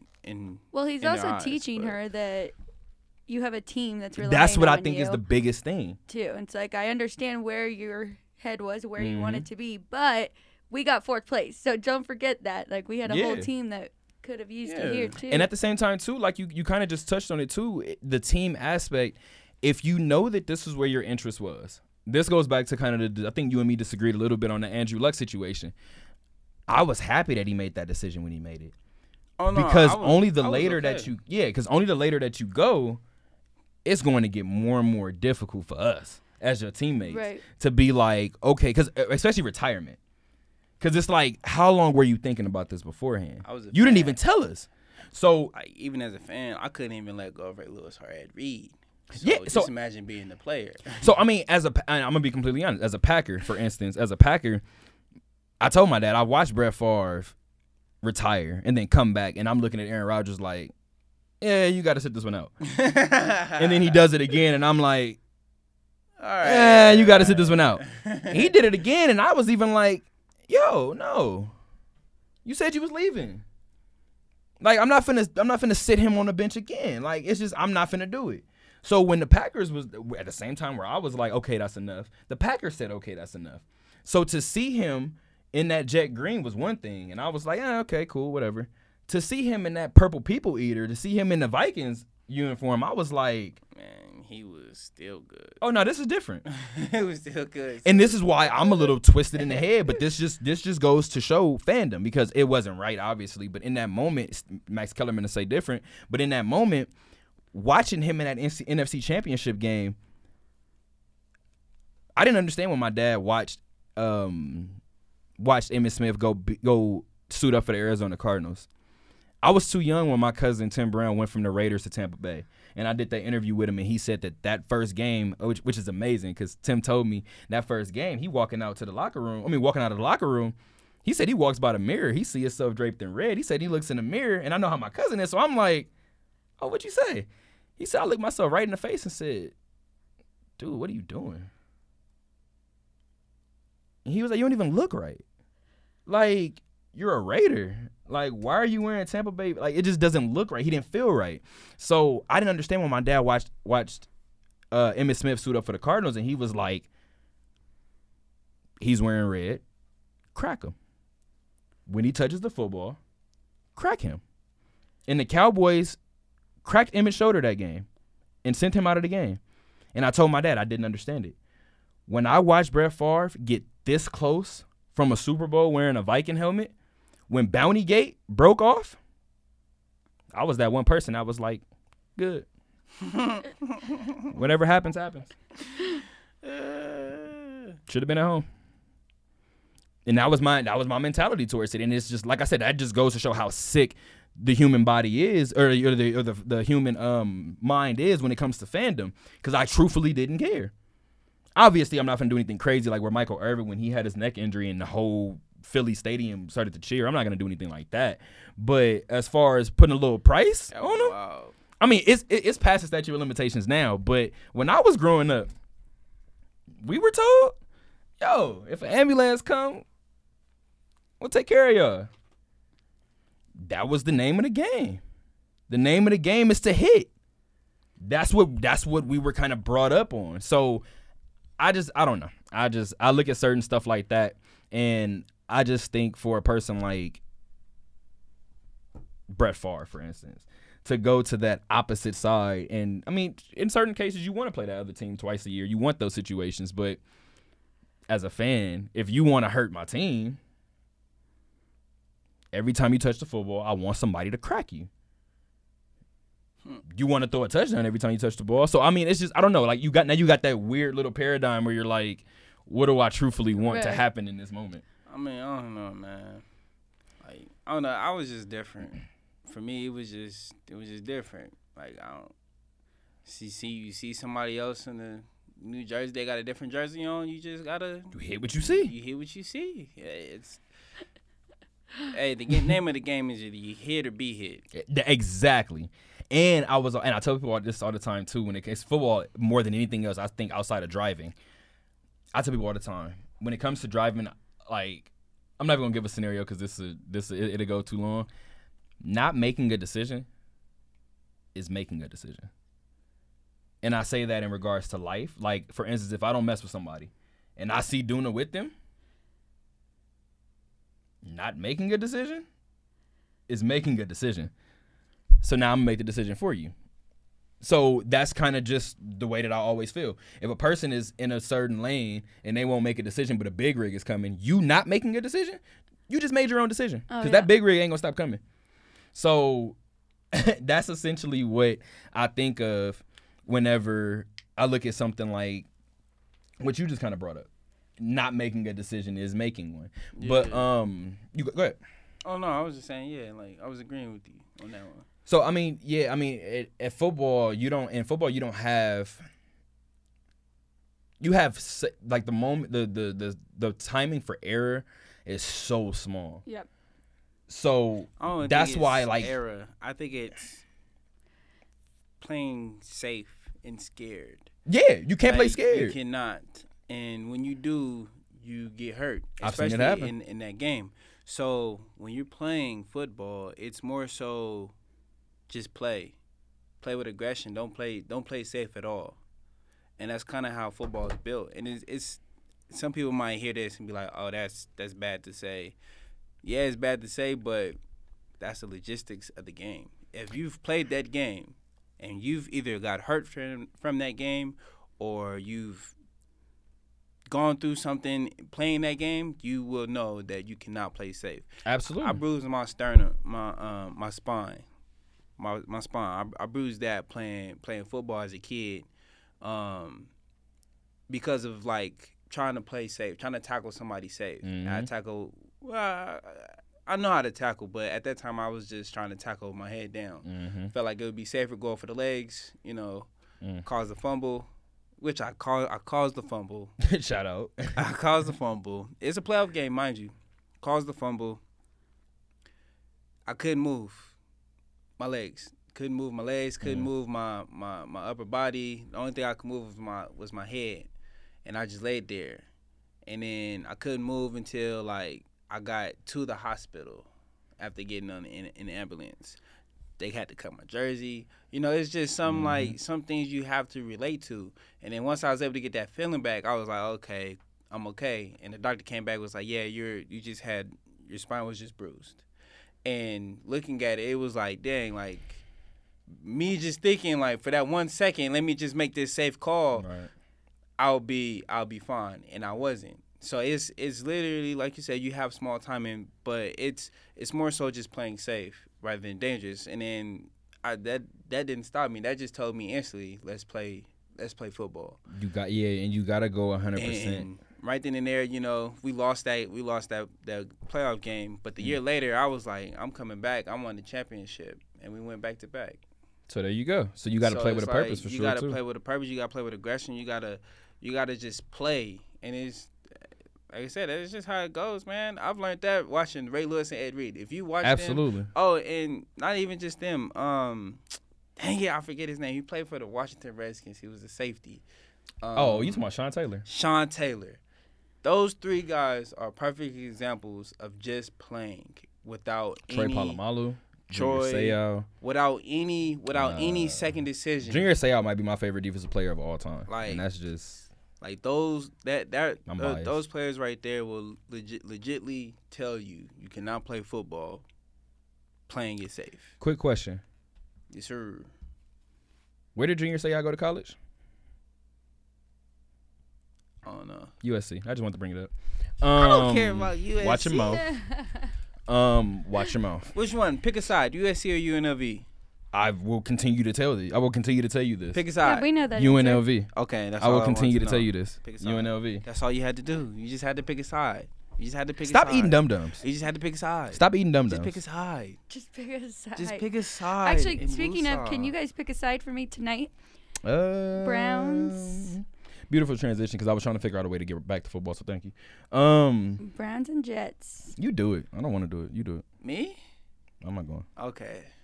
So it's sad to say this as a Ravens fan, but I gotta go with the Browns this game. And because Odell has been the talk of the past couple weeks about wearing a watch, $350,000 watch in the game. So, and he's been the talk of, he just wants to play pretty. He don't want to play ball, kind of, or he just wants to win. I mean, he doesn't want to win. He just wants to just play pretty as well. But I have a feeling they're going to look for a redemption in this one. Browns versus Jets game, and I have to go with the Browns. But I'll say it's going to be by a field goal. Is this a high-scoring game or is this a low-scoring game? Low-scoring game. The total is 45.5 from the sports book, and the Browns are favored by 6.5. So you would say Browns win, but they don't cover. Yeah, Browns win, they don't cover. So I'm going to go and first of all, I'm going to go with the caveat. Because they also don't have their quarterback. Right. The Jets. Their caveat, or the caveat that I have is they are in MetLife. And this is the first time that they've seen MetLife, or this first time that OBJ has seen MetLife since he got traded. So I don't anticipate a OBJ crazy game, but if he was to have one, this would be it. Week 2, this would be his coming out party for the Browns. However, I just got to tell you what my gut feeling is. I think this is going to be a horrible game. It's going to be low. It's going to be like, I think this is going to be a terrible football game. My prediction would be like probably around, because the Jets have defense and so do the Browns. The only thing that I have a problem with is the Jets not having their quarterback. Where is your offense going to come from? Le'Veon Bell. That's a lot of running. That's it. That is a lot of running. That's all you got. So and screen passes. Mass screen passes. mass slants out the slot. I'll have to say it'll probably be like Who is Sam Darnold's backup? Yo, Trevor Siemian. 14. I don't want to laugh at Trevor Siemian. I'm laughing at this Oh. game. This game is going to be terrible. I'm so serious. I think give this it, game is like, going to be so 7. bad. It's probably gonna be like 17-14. I mean, the Browns looked bad week 1, but maybe they get it together a little bit. Mayfield and who did they play OBJ. week 1? Tennessee, 43-13. Oh, that's because Tennessee had the defense. When the Browns play somebody that have a defense, Then what the Jets got? Yep. they got an up and coming defense. I'm not gonna say a lie. They have former Raven CJ Mosley. Is he playing this week? I don't think he's playing this week. He's not playing this week. He's injured. See, you still got Leonard Williams there. You still got Jalen Adams there.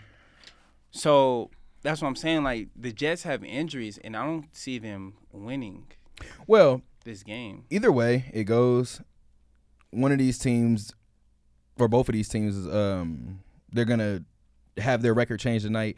But regardless of the outcome, either way, neither one of these teams are gonna be 2-0. Like 20-6. It's gonna be a weird game. I'm looking at, like, I think the first half could be all field goals.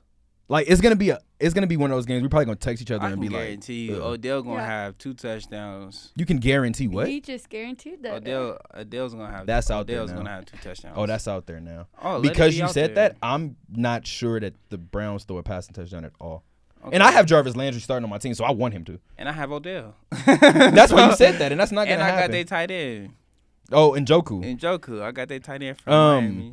So I mean, like I said, regardless of what happens tonight, neither one of these teams are going to be 2-0. So let's talk about teams that are 2-0, and we can start with my Packers. I knew you were going there. You what? Yeah, we started because I said so. No, you started with the best team that's 2-0. I am. I'm trying to. If you stop talking, The Ravens. I'm attempting to. Okay. So anyway, I'm going to ignore week 1 because, as I said before, I think I said it on the pod. Any quarterback not named Blake Bortles or Mitchell Trubisky, maybe Brian Hoyer, Blaine Hoyer. Gabbert. Those 4 quarterbacks? Yeah, I think even Cody Kessler would have got a W. Anybody not named Mitchell Trubisky, Blake Bortles, Brian Hoyer, or Blaine Gabbert would have beat the Packers week 1. Anybody. Trevor Siemian. Yes, Throw him he in there. absolutely would have. He absolutely would have tossed 2 touchdowns. against the Yeah? Packers. Yes. Yes. It's just funny because at the end of last week, we only had an hour, and I said to you, dang it, we didn't even get to talk about the Packers. And you're like, no, we don't need to talk about the Packers yet. What we got to talk about it for? But now you're happy after week 2, huh? No, let me get into that too. Okay. We scored 21 points in the first, 17, 18 minutes of the game? Yep. And How many more did we score the rest of the game? Didn't do nothing else. How many field goals did we put up the rest of the game? None. Didn't do nothing else. Y'all almost lost. It was the Vikings, though. That's what I'm saying. So you almost let supposed to Kirk be- Cousins beat you. It's supposed to be a You close almost game let Kirk always. Cousins. I'm kinda- No, kinda it should never be. disappointed because As the long as Vikings Kirk let me explain this because I'm really gonna Vikings get off of this because the Packers are 2-0 and you would think that I'm ecstatic. I am terrified because You're like Aaron Kobe right Rodgers. now. Why did Aaron everyone Rodgers. smile? there is no smile right now. Aaron Rodgers. For years, I have told people when it comes to my division, I have Matthew Stafford, who's going to throw for 4,000 yards and then throw a crucial interception. So I'm not worried about that. I had Jay Cutler. Oh. And then let's go to Minnesota. I had Brett Favre when they were actually solid. I had Trevor Siemian, I think, for a little bit. We had Tavares Jackson. We had Christian Ponder. We had, let's look at the names that we've had. Aaron Rodgers, you have been the best quarterback in the division for so long. And I know I talk about these teams that see each other twice a year. And I even said in the beginning of the year, this could be the game that we lose because we're seeing them early. Who knows? It's a division team. All of these different things can happen. I'm more worried about the way that we're looking. But this is my bigger issue with it. Aaron Rodgers, on the stages where you are with the Case Keenums, on the stages where you are with the Mitchell Trubiskys, on the stages where you are with the Andy Daltons, why are you not the GOAT then? I understand you're not technically playing them one-on-one, but too often it looks like you guys belong on the same playing field. Why? Yeah, why? Not even close. So now, like I said, it's been 3 years since I gave my legit Aaron Rodgers is better than Drew Brees argument. Because the more that it goes, I'm like, you right, maybe. You might have a point. If somebody said Drew Brees was better than Aaron Rodgers right now, I was like, You might have a point. Wow. Well, now we have Drew Brees out for 6 weeks. Yeah, we got, and let's talk about that for a quick second too. Quarterbacks from Ben Roethlisberger to Nick Foles to you just said Drew Brees. to Drew Brees. These are big name quarterbacks that are going down. So I think the more and more, even me saying all of this, I feel so confident though that the Packers could still be playing until February. And the only reason why I'm that confident, which is a sick reason, is number 12. Who's going to come out of y'all division? Yeah. Us. It should always be us because we have the best quarterback. And it should have never been a situation where it should ever be a conversation other than that. Watch the Vikings turn this whole thing around. Okay. I wouldn't doubt it. And that's the part of being a Packer fan. Let's get to a real team. I just left the real team. No, let's get to a real team. Let's get to a real team. Because my man is sitting here breaking records. He is making history for himself. Okay. He passed for 250 plus and ran for 120. 120. Right. Okay. In the same game. You played the Cardinals. Yeah, you did play the Cardinals. Who'd you play week 1? Oh my God! You played Miami. Look, we play the Chiefs. This okay. So and they don't have a defense. This will be a good test. They don't really have a defense, but okay. We'll show. I'm telling you. So you're telling me that Lamar Jackson is gonna outgun and outduel Patrick Mahomes? Is what you're saying? I don't think he's gonna like. What I'm saying is like he's gonna play good enough for us to win. Is it a loss? For us to win. Is it a loss? We're going to win. I need you to. Okay, I was about to say I need you to say the words. I kept saying win. So okay, I just wanted you to say. I wanted you to say the words in succession. Baltimore is going to beat the Chiefs 24-27. Case closed. Are you on that same side, T? Isn't Kansas City averaging 44 in their first? No, excuse me, that's 68. So what is that? 34. 34 in their first 2 games. They played Jacksonville. Jacksonville only has one great defensive player on that team, on that defense. Don't do that. Don't do that. They have way more than that. Don't do that. Don't do that. And you're only talking Jalen Ramsey, aren't you? Yes. So you're going to disrespect Calais Campbell like that? You're going to disrespect Miles Jack like that? You're going to disrespect A.J. Aboye like that? I am. He's coming at you hot, too. He's got them all lined up. Probably not Campbell, but... Bro, Kansas City hung 40. They hung 40 on Jacksonville. They defense is not that good. I'm telling you. And Mahomes threw 4 touchdown passes just in the second quarter. And who did they play But they didn't against? Do anything after that either. See, yeah. They didn't do anything after that. Right, but. And then they played the Raiders. Time out. What did I just say about the Vikings? The Chiefs see the Raiders twice a year. Twice a year. What was the score of the Raiders game? 28-10. They see them twice a year, and they still kept Patrick Mahomes from scoring 30. A team that you are going to see twice a year, you can try different things. John Gruden saw him all last year. Look, did you see the score? Man, we barely lost last year to the Chiefs, and we lost off of a no-look pass to Tyreek Hill. So that just even further illustrates my point. Even when you guys do everything right, but he has to throw a no-look pass to beat you guys. Like, that was like, come on, man. I'm telling you, we're going to beat the Chiefs this time. We're going to start our season 3-0 for another year.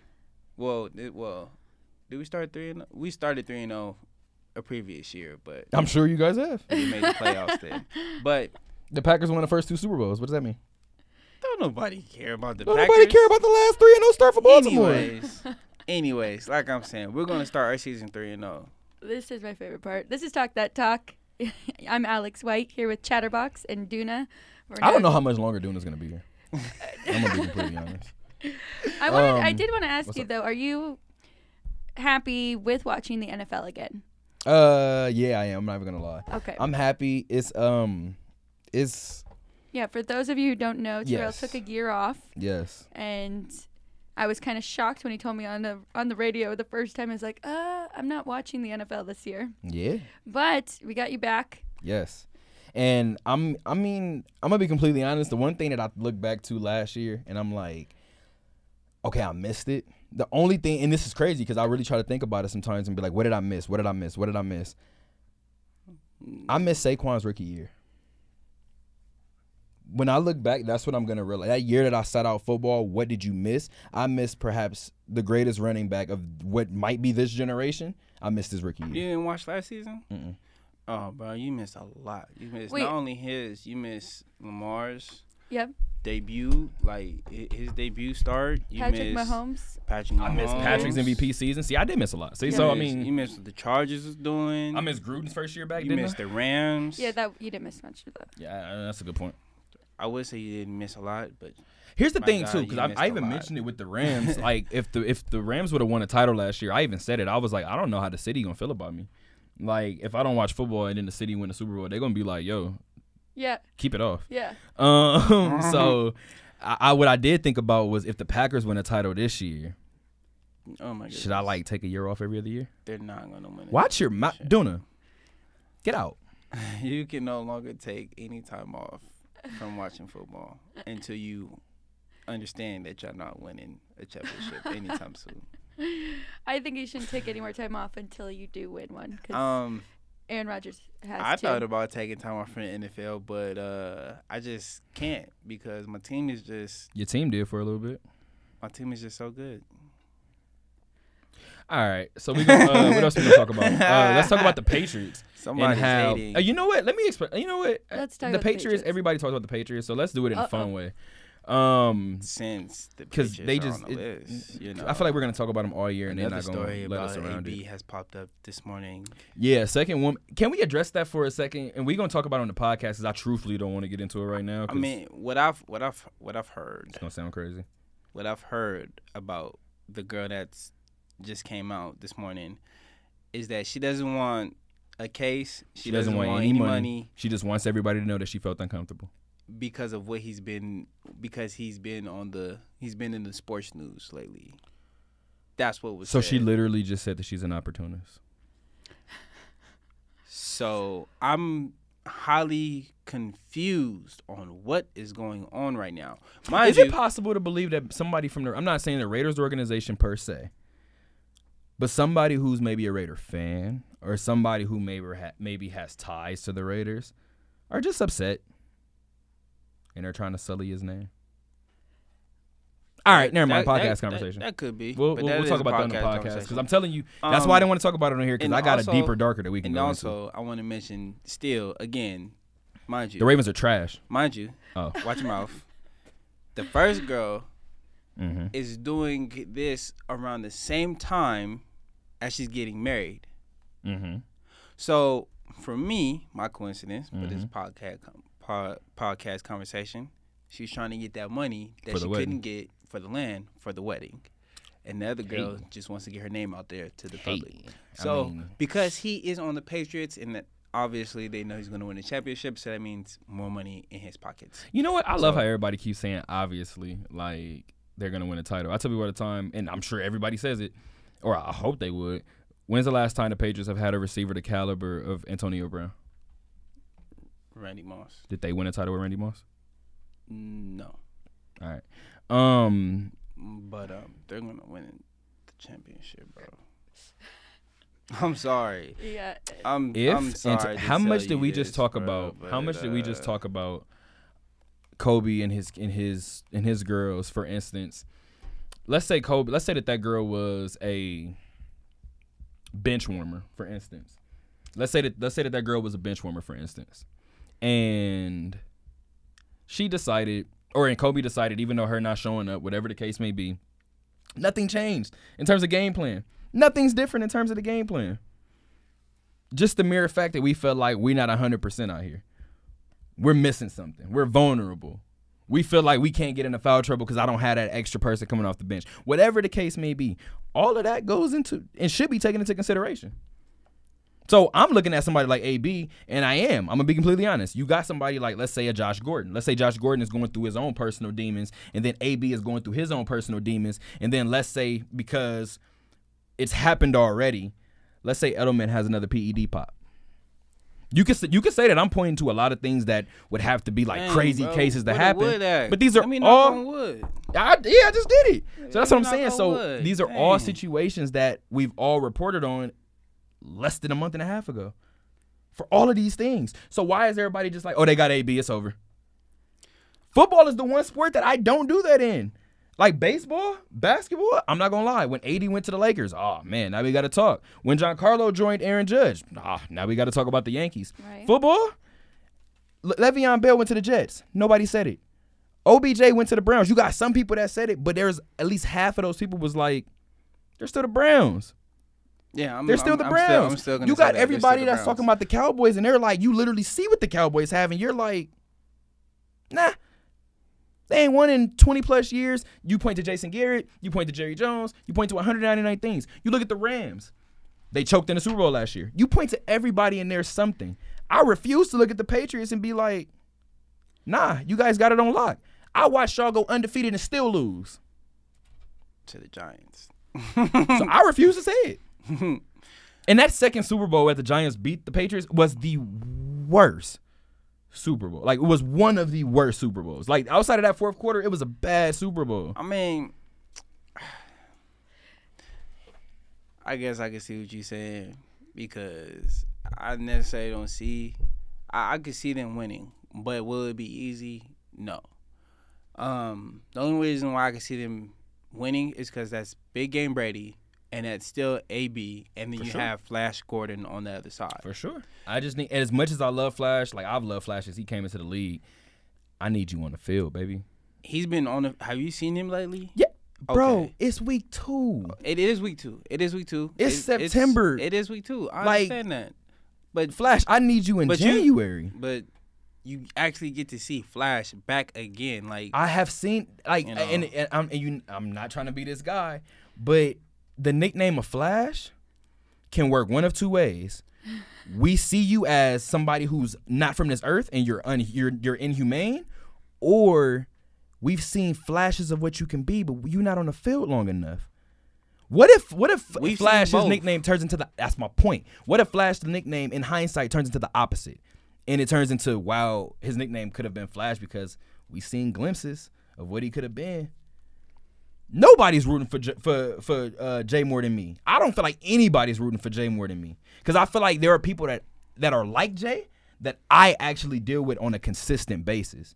I'm talking whether grew up with, whether went to high school with, whether related to him. So I'm looking at somebody like Joe, and I'm like, bro, if anybody, I want you to succeed. I want you to. But I have seen things happen in the NFL more than any other sport where it seems like if there ever was a sports guy for a particular sport, it's definitely one for football. Because it seems like every time a team gets everything, something happens. And you're just like, wow, like there's no real way. Like you look at certain New Orleans. Like I said, I'm going to always make this comparison. You look at Drew Brees, you look at Aaron Rodgers, you look at the careers that they have. Not only do they both have a title, they've both only been to one. That tells a story in itself. So I refuse to look at them and be like, what if the AFC Championship is Houston and Kansas City? I'm very serious right now. I'm not kidding. Like, you guys are laughing. I'm not The reason laughing. why I say that, I the can reason see why I that. say that is because Houston's defense, it's scaring me because when it comes down to late in games, they looking like they can't stop a nosebleed late in games. But I look at Deshaun Watson, and since that last year at Clemson, but the year before that, Deshaun Watson don't look like a person that's going to go into Foxborough and be scared.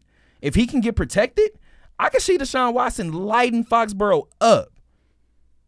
And if I can see Deshaun Watson doing it, what do you think Pat can do? Like I said, so if you want to get an it's out there for me now, I would say the AFC Championship today as it stands, September 16th, 2019. I like Houston and KC. I like them too. I'm with you. the AFC Championship is gonna be Baltimore and the Patriots. But just peep how we just named 4 different teams. Yeah, that's true. If So how can you be so sure to be like, if not the Patriots, for sure the Chiefs. You see the way Baltimore didn't move though? Yeah. That's sick. Yeah. That's insane. What you mean? Nothing. I didn't mean anything. Baltimore isn't gonna be in there. What Okay. you mean? All Baltimore's right. gonna be I in the didn't say a AFC word to championship. you. I'm just saying Baltimore gonna be in the championship. You know, the AFC Championship. So anywho, I'm tired but of this these just goes back to haters. my point before, man. Like I said, I think it's Can't just hate too on the much young when it goat. comes to football, and I think that too much has to go right, and I think that too much has to go almost perfect for it to work.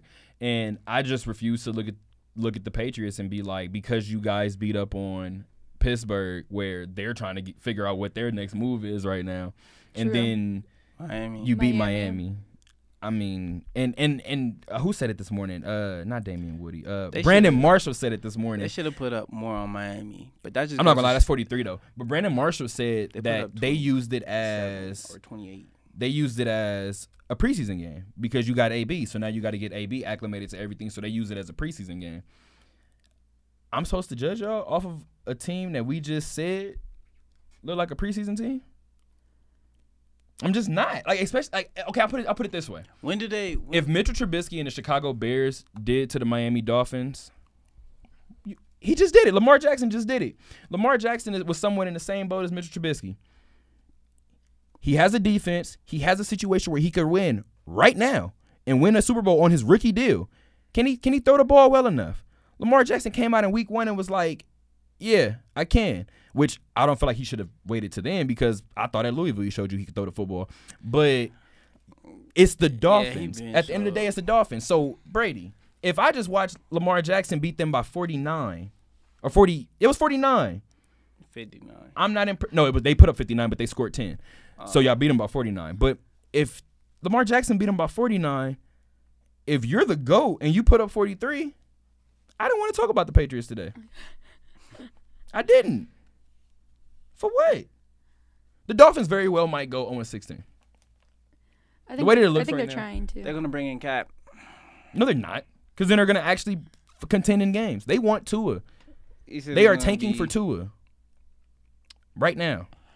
So they're going to be, they bring in Cap now or the Jags do? What about Pittsburgh? What about Pittsburgh? Yo, if Pittsburgh bring in Cap, I'm going to be so disappointed. Why?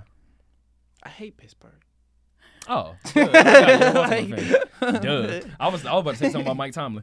But I just don't think, me personally, I heard them say it on First Take today, but if I'm Pittsburgh's front office, I call Cap.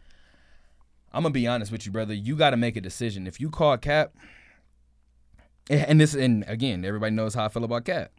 It has nothing to do with Cap. It has more to do with your franchise and your stability. What do you want? If everybody just said that Mike Tomlin, who has never had a losing record, who has never had a losing season, by the way, is coaching for his job right now, which is asinine. Like, he should not be coaching for his job right now. But if everybody says that he's coaching for his job because of what he let transpire in the locker room last year, why would you make him coach Cap?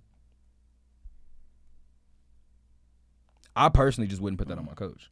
True. Now, if you don't care about Mike Tomlin, you don't give a damn about him, and you're just like, I mean, you either sink or swim, just sign him. But me personally, if I care about him and I care about the way that this city's going to react, and I'm not saying that the city's going to react bad in terms of Cap, but I'm just saying, let's say they sign Cap, they're winning games or whatever the case may be. Let's say they win 2 games, and let's say that they lose another one. But the week that they lose, something happens with Jay-Z that completely goes against what Cap has already done. Now that's the conversation for the next week. And then that one loss turns into 2 straight losses. And now Pittsburgh is only sitting at 2-3. But everybody looking at it like, oh, Mike Tomlin should be let go of his job just because of the circus surrounding his team yet again. If I'm Pittsburgh, I don't do it. I just keep him away. If I'm Jacksonville, I don't do it because Nick Foles is not going to be out that long. If I'm New Orleans, I'm relaxing. I have Teddy Bridgewater. Yeah, New Orleans don't need. New Orleans not going. And they only have Teddy Bridgewater, man. They got Hill, man. Taysom? Yeah, Taysom. I mean, if he's not going to throw the football, somebody got to get him the ball if he's not going to throw it. That's true. I mean, well, yeah. So then it goes back to Teddy. But they good over there, is what I'm saying. The other teams that I would say that they're good because of Alvin Kamara. The teams that we just named are not good. Who? Without their QB. Jacksonville? It's not good without their QB. I mean, I don't want to be that guy that's caught in the moment, but Gardner Minshew looks good. He did put up some touchdowns. I'm not even worried. You know how I am. I don't really care about numbers like that, especially when it's early in somebody's career. I care about the way that you look. And Gardner looks like an NFL quarterback. He looks like he's not fazed by certain things. He looks like he could take a hit. He looks like he knows how to scramble out of the pocket when need be. He looks like he knows how to give up his body when need be, and he knows how to die for extra yardage when need be. Didn't He just looks like a Jacksonville good win quarterback. games with Blake Bortles? I think they reached the AFC Championship with Blake Bortles. No, I like Blake Bortles. Okay, I'm saying Duna, this is the without part where him- your mic does go off. Blake Bortles he's okay. I'm not saying like As a person? he's like Aaron Rodgers or nothing. No, Of course you didn't say that. But what I'm saying is like you need a QB without him. If you don't have him, Yeah. you need a QB. And I understand you got one, you got your second rep, but now what if your second rep go down? Then what? I mean, we're gonna see it right here in Pittsburgh because Pittsburgh just traded Josh Dobbs to Jacksonville once Nick went down. So Oh, and Josh Dobbs might be the starting quarterback. he's not gonna start over Until- Gardner Minshew. Not over Gardner Minshew unless he gets hurt. Not gonna work. So, and I feel like Pittsburgh should give Cap the call just to see. It has nothing to do with play. I think he would fit perfectly. I just disagree only because Mike Tomlin. It's just But what if it changes? Who? Think of the story. Think of the outcome. What if Mike Tomlin? Okay, flips then out that's all even around? worse. Like, Because what are you signing Cap to? A 1-year deal? yeah. So I you have a to question. sign him to a 1-year deal. So I have a question. So let's say that Big Ben, they said that he's going to miss the remainder of the season. It's obviously He- week 2. he is. No, I'm saying they said he did. He Yeah. is. So it's week 2. So they're obviously saying it on the spectrum of 7 to 18 weeks. I'm guessing that's what they're looking at the NFL season. Mm-hmm. Let's say that Cap comes, and let's say that Cap gets them into a wild card spot. And then we all know once you make it into the postseason in the NFL, it's whoever's hot at that time. And then we've seen how Cap can catch fire.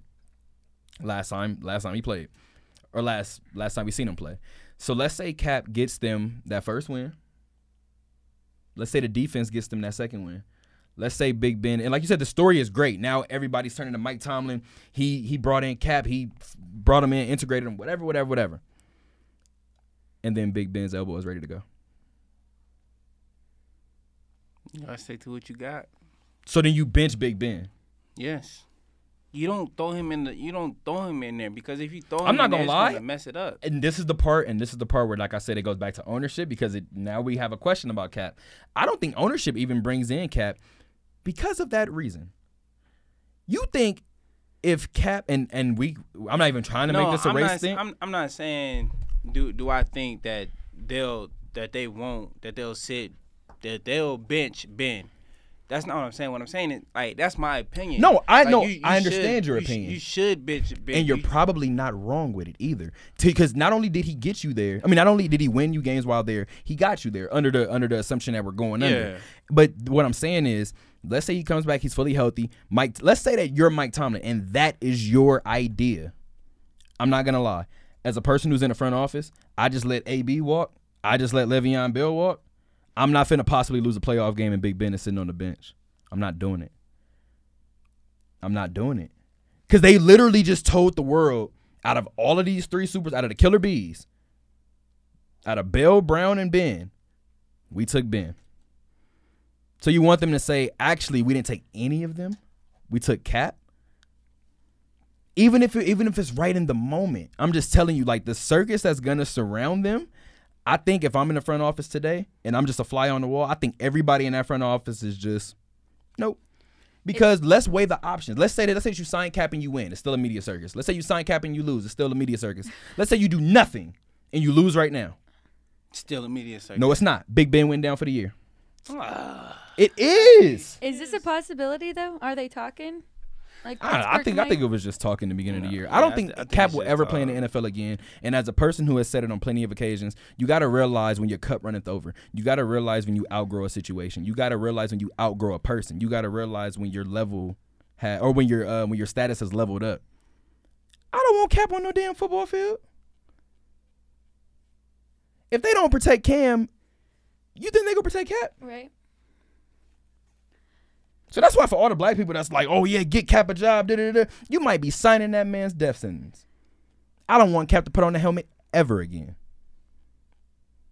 I just want to see him play again. And the only reason why I want Flag football, I don't care. Like I'm not putting him back at the mercy of the NFL. The only reason why I want to see him play again is because, like, Cap was good. Yeah, he was great. Like he was like, okay, you gonna let me run the RPO. For the people who don't know, that is run pass option. You gonna let me do the RPO. You know, he could scramble fast. He could pass. It's something like what people see in Lamar Jackson now. It's what we see in Cam. It's what we saw in Vic. It's what we see in a lot of these. It's what we see in Mitchell Trubisky. It's what we see in Carson Wentz. It's what we see in these quarterbacks that can do both. You know, and it's kind of like when you see talent like that, you want to continue to see it. You know, you don't want it to go. It's like when Mike Vick, when he got in trouble, everybody was like, dang, like, who's going to be the next Mike Vick? That's exactly what everybody said. Like, who's going to be the next Mike Vick? Like, who's going to be that? You know? So it's like, what do we do now? Like, who's going to be the next Chad Ochocinco? Who's going to be the next receiver that's going to be telling you, like, I'm going to let you know my route. You're going to have to stop me. I'm going to let you know exactly where I'm going. Who's going to be that receiver? I think right now, I know who that Chad Ochocinco is. Like, who's going to be that running back that's like, oh, I'm going to run you over.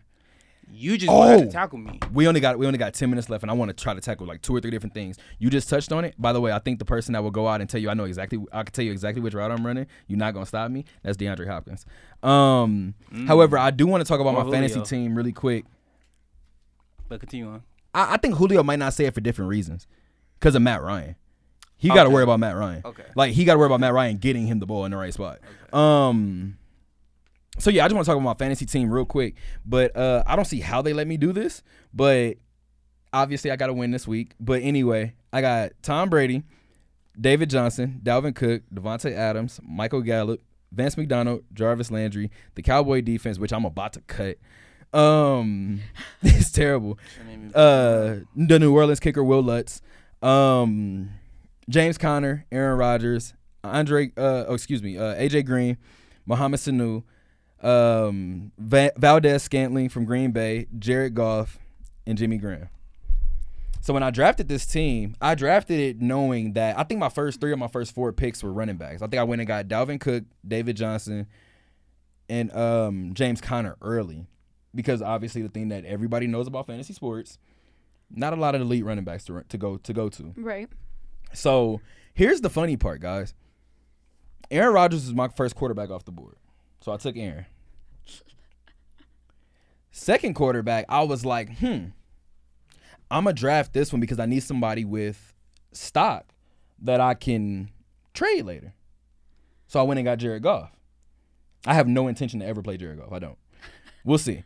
And then I'm picking around last season. I'm like, okay, now I need somebody to go back and forth with Aaron. Why was Brady still out there? I have no idea. And then they get AB like 3 days after the draft. I was like, oh, yes, this is great. You know why Brady was still out there? Because he's 42? How old is Brady? 41? 41 right now, probably going into 42. Yeah. That was why? Yeah. I mean, well, his age. I'm not going to lie. When I drafted him, I thought about it and was like. And also, he didn't have a top target besides Edelman. But see, I was thinking about it. If worst came to worst, when I drafted him, I was like, if worst came to worst, I know that I could start him 6 times a year against both Buffalo games. Yeah. Both Dolphin. Jet games and both Dolphin games. And even with the Dolphin game, I was like, the one I was worried about was in Miami. So when they had AB for that game, I was like, okay, so I'm going to start Brady at least 6 times this year. So I was fine with it. But again, I don't know how they let me draft this team. I have no idea how they let me do this. No, and tell me why I have Drew Brees and Cam Newton, and now Brees is out, and Cam, I don't know what is going on. We're going to have to start the show next show with Cam. I got Tom Brady. I got Michael Thomas. Oh, my gosh. Man, that's just on one team. Like, the rest of my team is, like, built on defense, but... Oh, because you got one of the... Yeah, I got one of the big ones. Okay. We really should have. But I got 3 fantasy teams. league. But let me tell you my best fantasy team though right now. Let me tell you the best lineup. Let me elaborate for y'all. You know, let me go ahead and tell y'all. I have Tom Brady. I have Freeman. Devontae Freeman. This is another fantasy league, mind you. So I got Tom Brady on like 2-3 of my fantasy teams. I have Aaron Jones, Green Bay running back. Shout out. DeAndre Hopkins, Odell Beckham, Njoku, Calvin Ridley, Justin Tucker, Seahawks defense. On my bench, I got Cam Newton. Okay. I got Ryan Burkhead. Rex Is Rex? Rex from New England, right? Yeah, Rex Burkhead, my bad. I got, I believe his name is Alan Humphreys for the Titans. Receiver. It is. Wait. Oh, He used to play for Tampa. might be Adam. I think it might be Adam. Adam. When you said Alan Hearns, I was thinking. I mean, when you Allen. said Allen, I was thinking Hearns, and he's in Miami. I'm sorry. Okay, so Adam. Let me So we see. got Adam Humphries. It is Adam Humphreys. Okay. What else we got? My bad. DK Metcalf. Yo, honestly, I was so mad that I couldn't get DK Metcalf. I wanted him so bad. And when I was about to draft him, somebody else took him. I'm not too mad because I got Jarvis Landry out of it, but I was like, damn, he's Man. going to shock people. And I got Greg Olsen. And I got Philly's defense. If Greg Olsen can keep a healthy Cam Newton, good pick. Yep. Real quick, too, the last thing I That's actually the want to talk best about team. really quick, which is beautiful because we got like 4 or 5 minutes left. put I want to names. talk about the top 5 running backs that me and my dad got into an argument over, and we could talk about it later. But I told my dad that mine is going to be different, obviously, because of the day and age that I grew up. And even then, when we talk about running backs, especially all-time running backs, you're going to have a list, especially if you do your top 5, you're going to have a list where so many people are left off. So I told my dad, mine's? All right, cool, I'll do it. I was like, my personal all-time favorite is Barry Sanders. I think after that, you go Sweetness. I think you go Walter Payton, only because I think he had a level of Magic Johnson to his credit. I think there was a certain level of cachet that follows Sweetness. So because of that team got that cachet with it. So I think that's the reason why Sweetness is number 2 for me. Number 3 is the person who made me fall in love with the running back position, which is Emmitt Smith. And then this is why I told my dad 4 and 5 is where it gets fun. Because 4, I'm going to slate mine in and I'm going to give myself a little bit of a break because I feel like everybody's top 5 should have just one of your favorites. Somebody who, in most top 5s, maybe he's not in it, but in my top 5, he's in it because of what he meant to me. And that would be Terrell Davis. Anybody who could play through migraines, anybody who could be the focal point of an offense and the defense knows what you're going to do, and you still can't do anything about it. So that was my 4th one. And I told my dad, here's the interesting part for me. Because I switched my 5th one like 2 or 3 times. And when I finally landed on it, I was like, oh, and now that I think about it, it's not even close. Because if I put it in order, I don't think he's number 5. So I was like, Dad, I was like, you know who doesn't make my list then? He was like, who? I was like, that means Adrian Peterson doesn't make my top 5. And he was like, AP doesn't make your top 5? And I was like, absolutely not. Yeah, I'm on the same boat as your dad. I AP don't make your top 5? I took LaDainian Tomlinson. And I'm kind of mad that you are looking at me like that because the first thing that came out of my dad's mouth, and this is the part where my dad might have an argument, but not about this particular thing. My dad looked at me and my dad was like, I was like, Dad, I was like, when you go to LT, I said, running through the tackles, I'll give the advantage to AP. Battering ram, I'll give the advantage to AP. Even with a stiff arm, I give the advantage to LT on the stiff arm. Speed, I give the advantage to LT. And I don't think it's close. My dad was like, AP, speed, LT. I was like, Dad, it's not close. Like, let me explain to you. It's not close. AP is nowhere near LT in terms of speed. Whoa. If you tell me anything different, I'm going to end the show early. I got to have them both on my top 5. I didn't even know that. LT is number 2 all time in rushing touchdowns. I didn't even know that. Where AP at? 5th. Top 5, man. So when I told my dad that, my dad was like, okay. My dad was like, but then you left out Eric Dickerson, you left out Jim Brown, you left out Marcus Allen. And I'm sitting there like, see, but then based on where I grew up and when I grew up, based on my answer. But AP was definitely my number 6. But I got AP falling out of my top 5. I do. That's tough. You didn't even mention Brian Westbrook. I didn't. Michael Turner. Well, Michael Turner was good. I'm not gonna lie. Years. I'm looking at it right now. Now that I seen a name, I seen Priest Holmes. Priest Holmes was an underrated running back. Like, we could go on and on for can we address the fact that Frank Gore is still playing? Frank Gore. Yep. That's the U. The U produces football players. Like let's address that too. But I don't know, man. We been knew that. I don't know, man. Like I said, this goes back to Jerome Bettis, like Marshawn Lynch. Like think about the running backs that I didn't get to name. Yeah. Who else? Oh, Ward Dunn, Edgerrin James, Marshall Faulk. Like think about the names that I'm not mentioning. But man, for a top 5. All right, we got to get out of here. Yeah, Give me your top 5 gotta running get backs real quick. I can't do that. You can't do that? Nah. I gave y'all mine. I got Barry Sanders. I got Sweeten. And you know the funny part? As much as I love TD, You know what? TD would be one of those I would have to pull out. I got those 3 that the first 3 you had named. Walter, Emmett, and Barry. Yeah. And then my last 2, I definitely, man, it's going to be tough. AP is in there for sure. Okay. I don't know who else to sneak in there. Who else on that list right quick? Let me see. Which one is this one? This one is rushing touchdowns. Rushing touchdowns. Who on that list? I can't see from over here. Okay, so, I mean, you want me to start from top? So you got Yeah. Emmett, LT, Marcus Allen, Walter Payton, Adrian Peterson, Jim Brown, John Riggins, Marshall Faulk, Sean Alexander, Barry Sanders, Franco Harris, Jerome Bettis, Eric Dickerson, Curtis Martin, Priest Holmes, Marshawn Lynch, Jim Taylor. Marshall Faulk? Yeah. You did not just put Marshall Faulk in your top 5 over LaDainian Tom. Guys, all right, have a great week. He's like 6. Duna, I'm tired of threatening you with cutting your mic off, and I'm going to cut your mic off. Somebody's always hating on my picks, man. Because your picks make no sense. All right, guys. Again, Alex, take us out. I'm leaving. Man, you put LT Thanks for over listening. AP. This is Talk That Talk. I'm done with you. We'll talk with you guys next week.